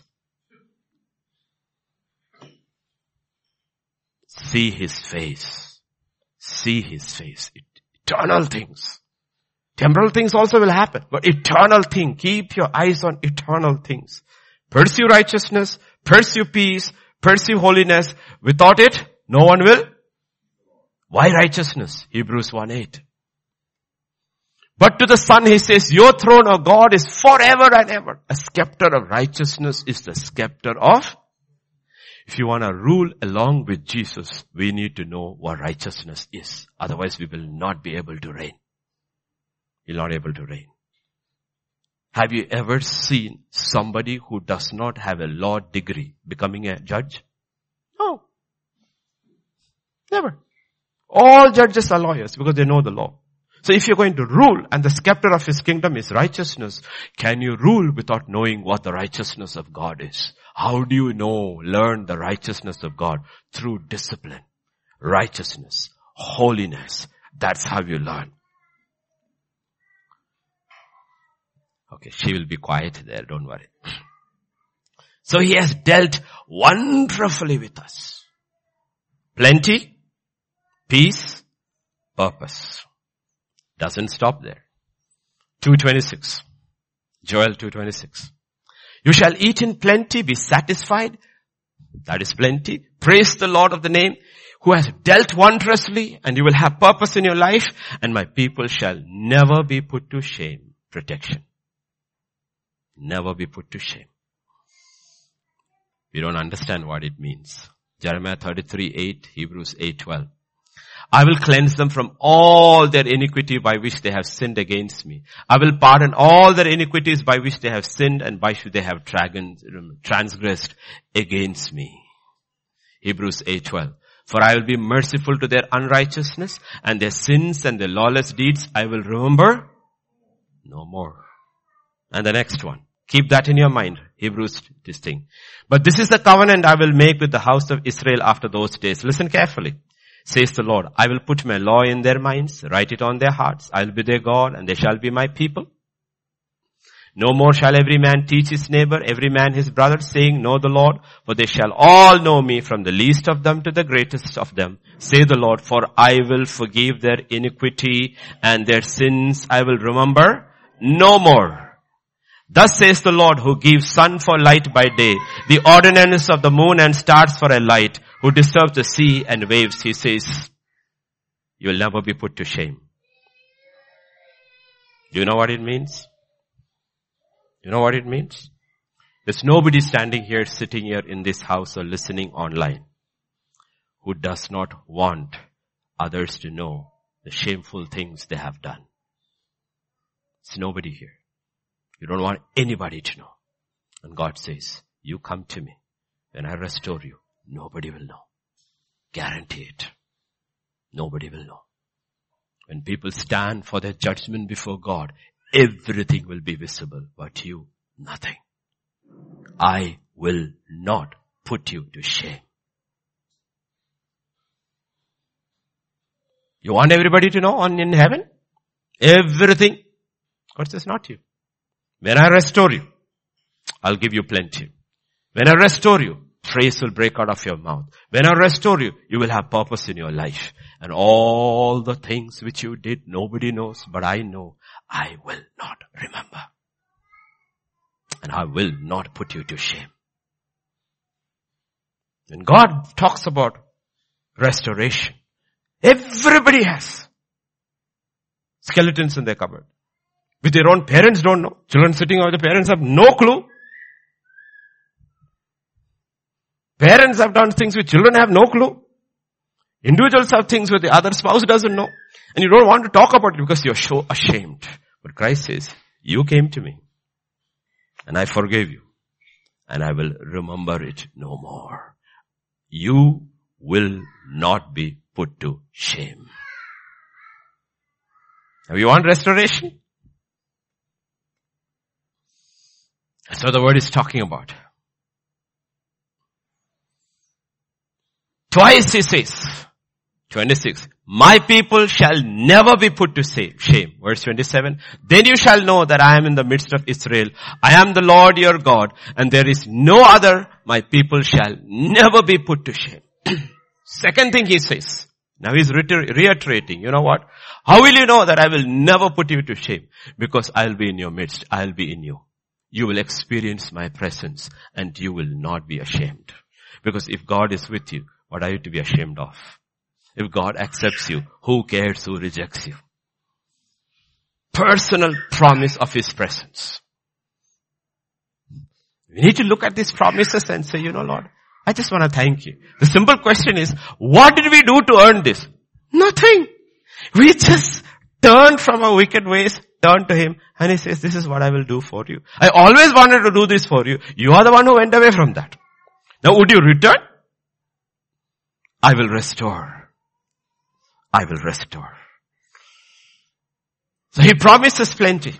He promises praise from our lips. He promises us purpose. And He promises us protection. Doesn't stop there. 28, 29. And it shall come to pass afterward, I will pour out my spirit on all flesh. He promises us power. Power like never seen. And He's saying, your children shall prophesy. You will be a prophetic voice. You may not realize it in your workplaces. When you open up and speak, they will realize, what is this? Like Pharaoh was stunned because he not only gave him an interpretation of the dream, he told him how to do it. How can a slave boy who came out of the dungeon give administrative opinion to the Pharaoh who's got all his counselors? This is what's going to happen. This is what God is telling. And I will tell you the solution. This is what you need to do. That's why God said, I put you over there. I'm telling you, even your advice in your companies, even in your advice in your workplaces, in your advice what you say in your homes will be prophetic. Because God says, I will pour out my spirit on all flesh. That's what happened in the Bible. If you look at it, whether it was in Egypt or whether it was in Babylon, it was the servants of God who had an answer. When all the enchanters and magicians, everything stopped and there was no solution, God spoke through them. And God is saying, you know what? I will not even stop with protection. I'm going to anoint you. I'm going to pour out my spirit upon you and you will prophesy. The spirit of Jesus is the spirit of prophecy. Spirit of prophecy. And it's not just for one set of people. Everybody, young and old. The old shall see dreams. The young shall see visions. Forget the crazy dreams you see in your dreams. Snake coming, jackal coming, lion coming. You will see my dreams. And when God gives you a dream, the power of that dream. When God gives you a vision, over a vision he saw on the road to Damascus, he ran for years. And at the end of his life he says, King Agrippa, I have been faithful to that vision. A man who has never entered an unbeliever's home, and never fellowshiped with him, never eaten with him. Once he has seen at daytime the same vision repeated twice, he enters into an unbeliever's house. The Spirit of God falls and the Gentiles start getting saved because he saw a vision. Europe was saved because Paul saw a vision. Come to Macedonia. He says, I will give you visions. Your old dreams will change. I will give you dreams. Joseph's life began with a dream. You have to believe, Lord, you said this would happen in the last days. I want to be a vessel. I just don't want to be an empty voice. I want to be a prophetic voice. I want to be a voice that speaks life into others. I want to, Lord. Make me, even our little children. That's the promise. I will pour out. Your sons and your daughters shall prophesy. Your old men shall dream dreams. Young men shall see visions. And also on my men servants and my maid servants, I will pour out my spirit on those days. So what was written for Joel was not written for Joel's time. It was written for us. For Joel's people, all they wanted was the locust to go and rain to come. That is all they were satisfied with it. And don't be satisfied with it. A promotion, an increment.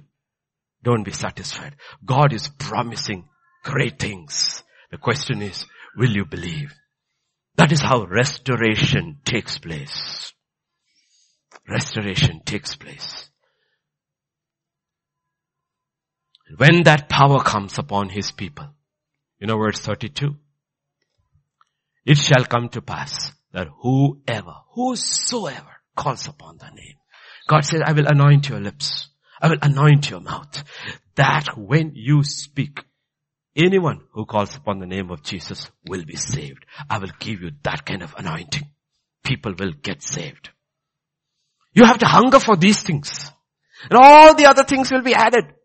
Old and new covenant has never changed when it comes to material blessings. God says, if you listen to my voice, obey my command, these blessings, you can't outrun them. You cannot outrun. You don't even have to look for them. They will be running after you. Faster you run, even more faster they will catch up and they will overtake you. You know what Jesus said? Seek ye first the kingdom of God and his righteousness. All these things. What are those things? What I need to eat, what I need to drink, what I need to wear, my provisions for this life. I will keep adding. You put me first, I will do the rest. And what is the rest we will do? Is this.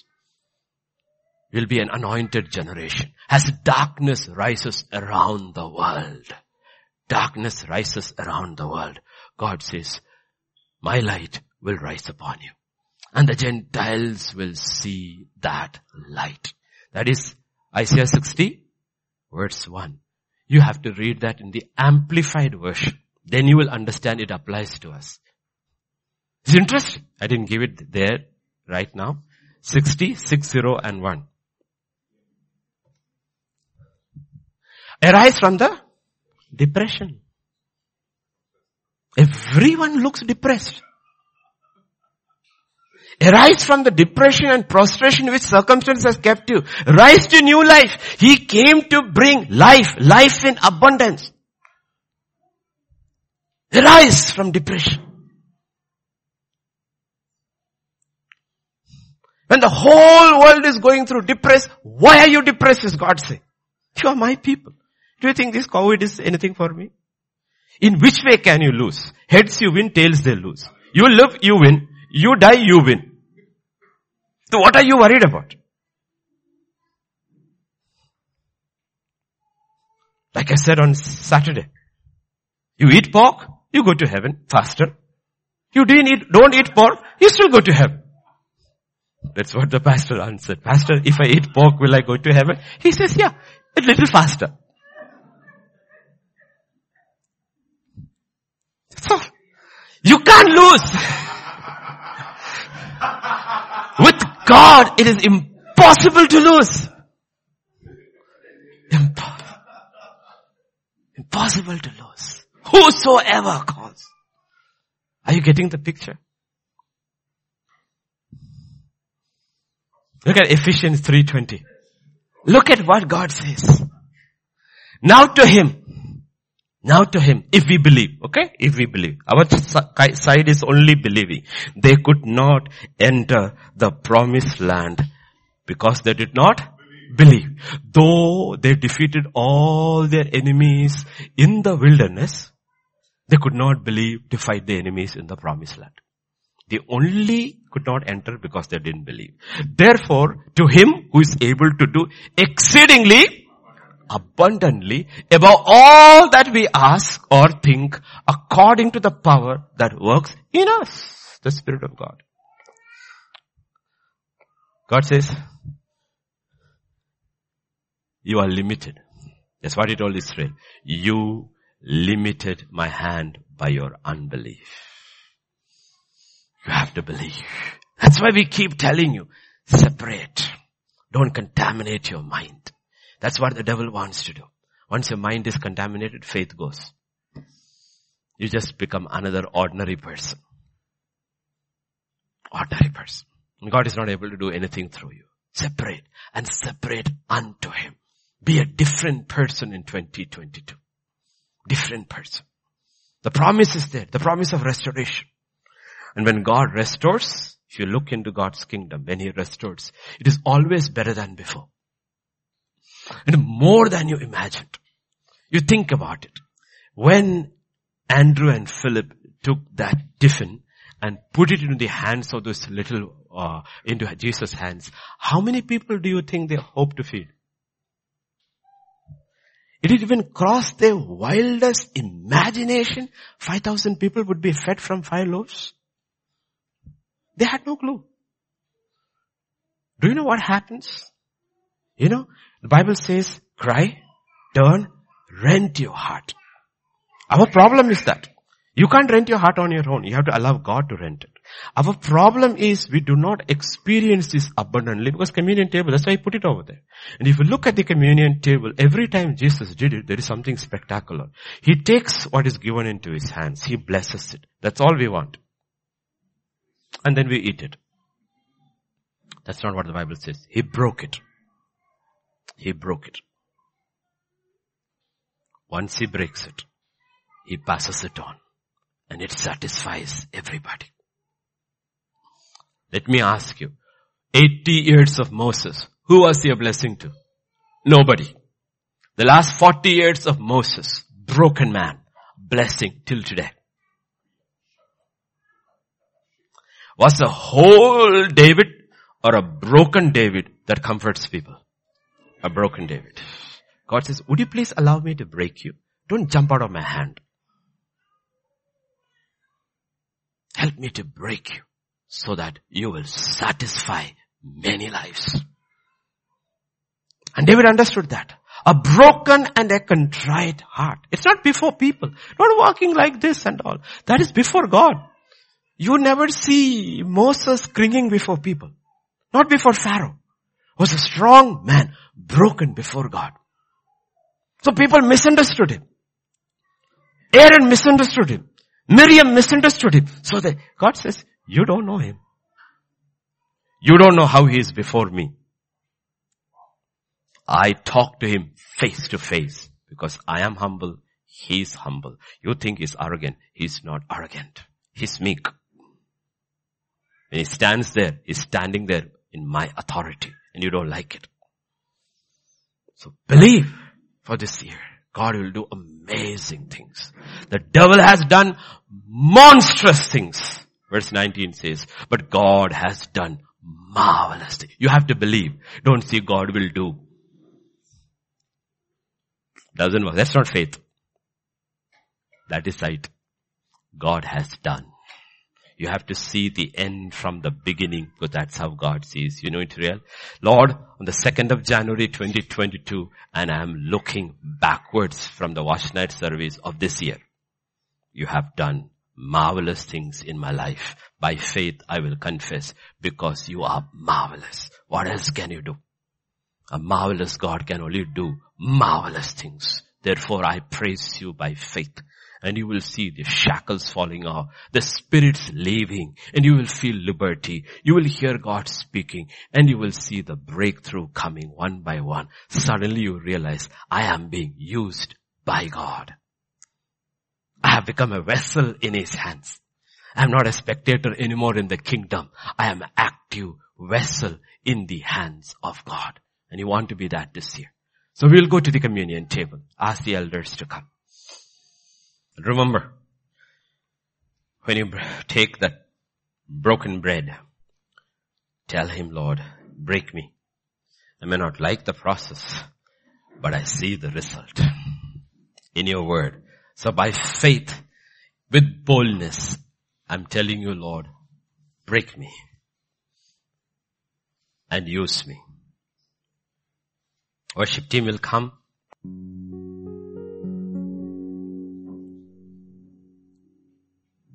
Come.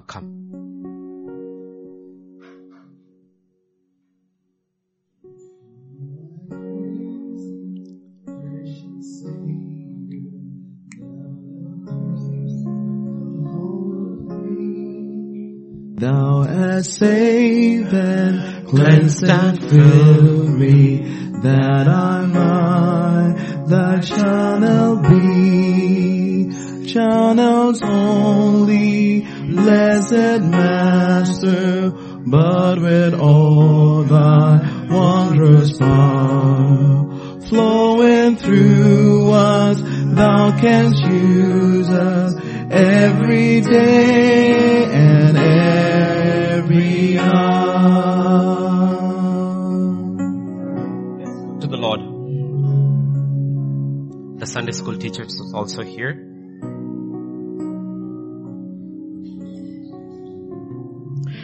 Shall we pray? Father, this morning we just want to thank you, Father. Thank you, Lord. Thank you, Father. We thank you for your love. Thank you, we are redeemed from under the curse. We do not want to go back to the curse, Lord. If we go into the world, we are cursed. If we go under the law, we are cursed. In Christ, we are blessed. There's only one place for blessing. It's in Christ and Christ alone. And as we partake of the emblems of your body and your blood that was broken and shed to redeem us from the power of that curse, I pray we will walk continuously in you, listening to the voice of your Holy Spirit and obeying Him, Lord. Staying in the covenant. We will be made well. We will be strengthened and we will be awake to the moving of the Holy Spirit, Lord. For you promise us that at the communion table. Thank you, Father. Thank you, Lord. In Jesus' name. Amen. Amen. Amen. So as we come to the last concluding minutes, we saw on Saturday from the book of Hosea, chapter 6, 1 and 2 talks about what He does in the first and the second day. Let us know, let us pursue the knowledge of the Lord. His going forth is established as the morning. He will come to us like the rain, like the latter and the former rain. What are we supposed to do? He will come. What are we called to do? Pursue the knowledge of God. That's why we are here. I want to know you.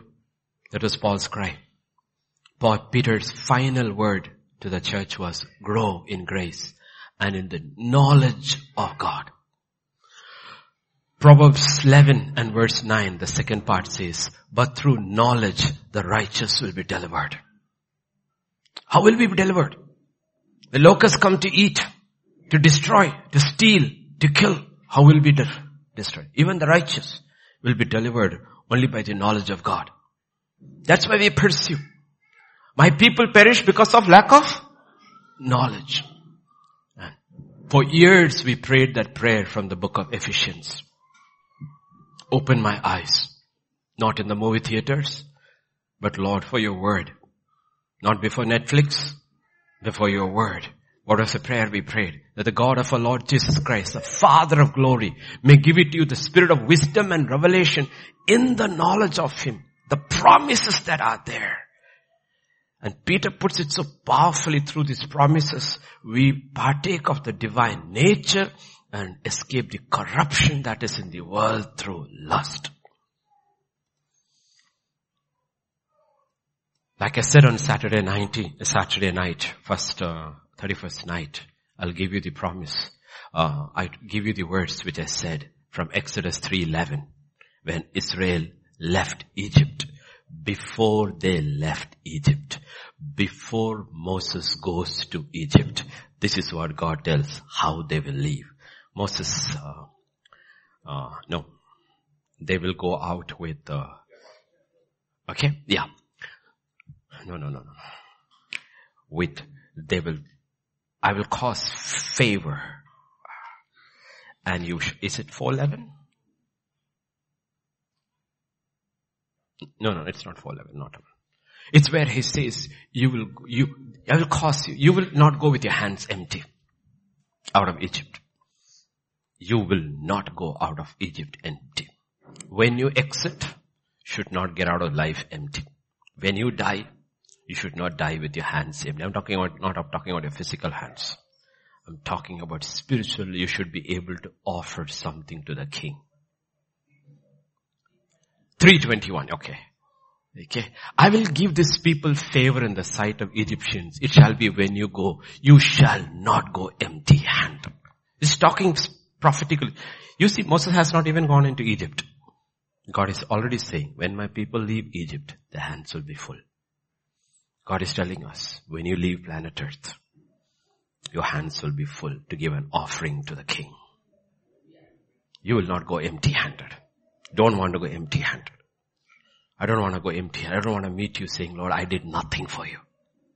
I was so absorbed in my life in the last minute, like the thief on one side. I accepted you and I died and came. You don't want to go there.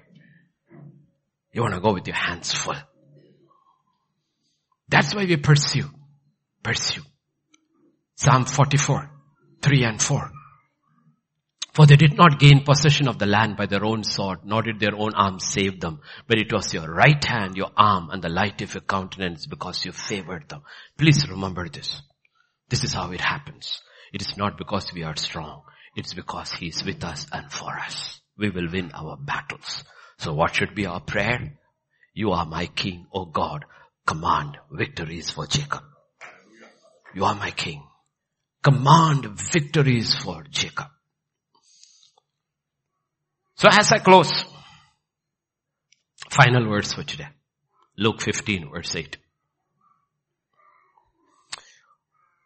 Woman having 10 silver coins, if she loses one coin, does not light a lamp, sweep the house, search carefully until she finds it. There are so many things in the word our generation has lost. You want to fight in? First you have to light a lamp. Ask God, light a lamp in me. And don't read your Bible casually. She swept with a broom.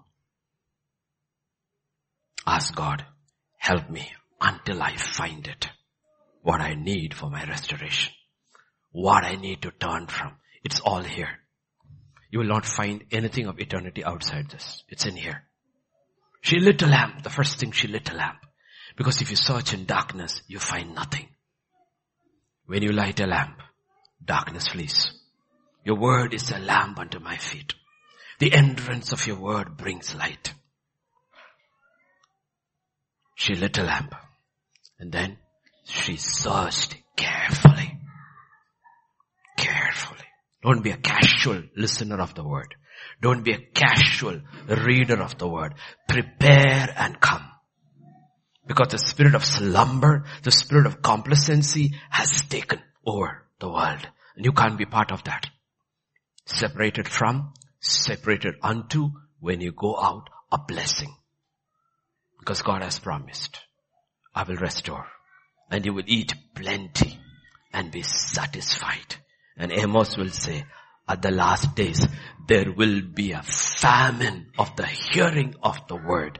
You, like Joseph, would be able to open up the granaries of God and give out a prophetic word for those who are famished, hungry, and not knowing where to go, because you are full and you have eaten. Because your sons and your daughters shall prophesy. They shall dream dreams and see visions. Believe it for yourself. Shall we stand? Father, this morning, this first Sunday, second day of this new year, we stand in your promise. Your promises are yea and amen in Christ Jesus. And I pray your Spirit will speak today, individually and through this year to all of us, Lord. That we will know exactly what our purpose is. We'll be endowed with power, as you told your disciple. Clothed with your Holy Spirit with power. And that Spirit will speak to us from within, O Lord. And define our purpose in these last days. And the Son of Righteousness shall rise over us with healing under his wings. And people shall be healed. People shall be set free. People shall be delivered. Deaf ears will open. Blind eyes will see. Oh, and grace will be poured upon our lips. Our old men and women shall see dreams. Our young men and young women shall see visions, Lord.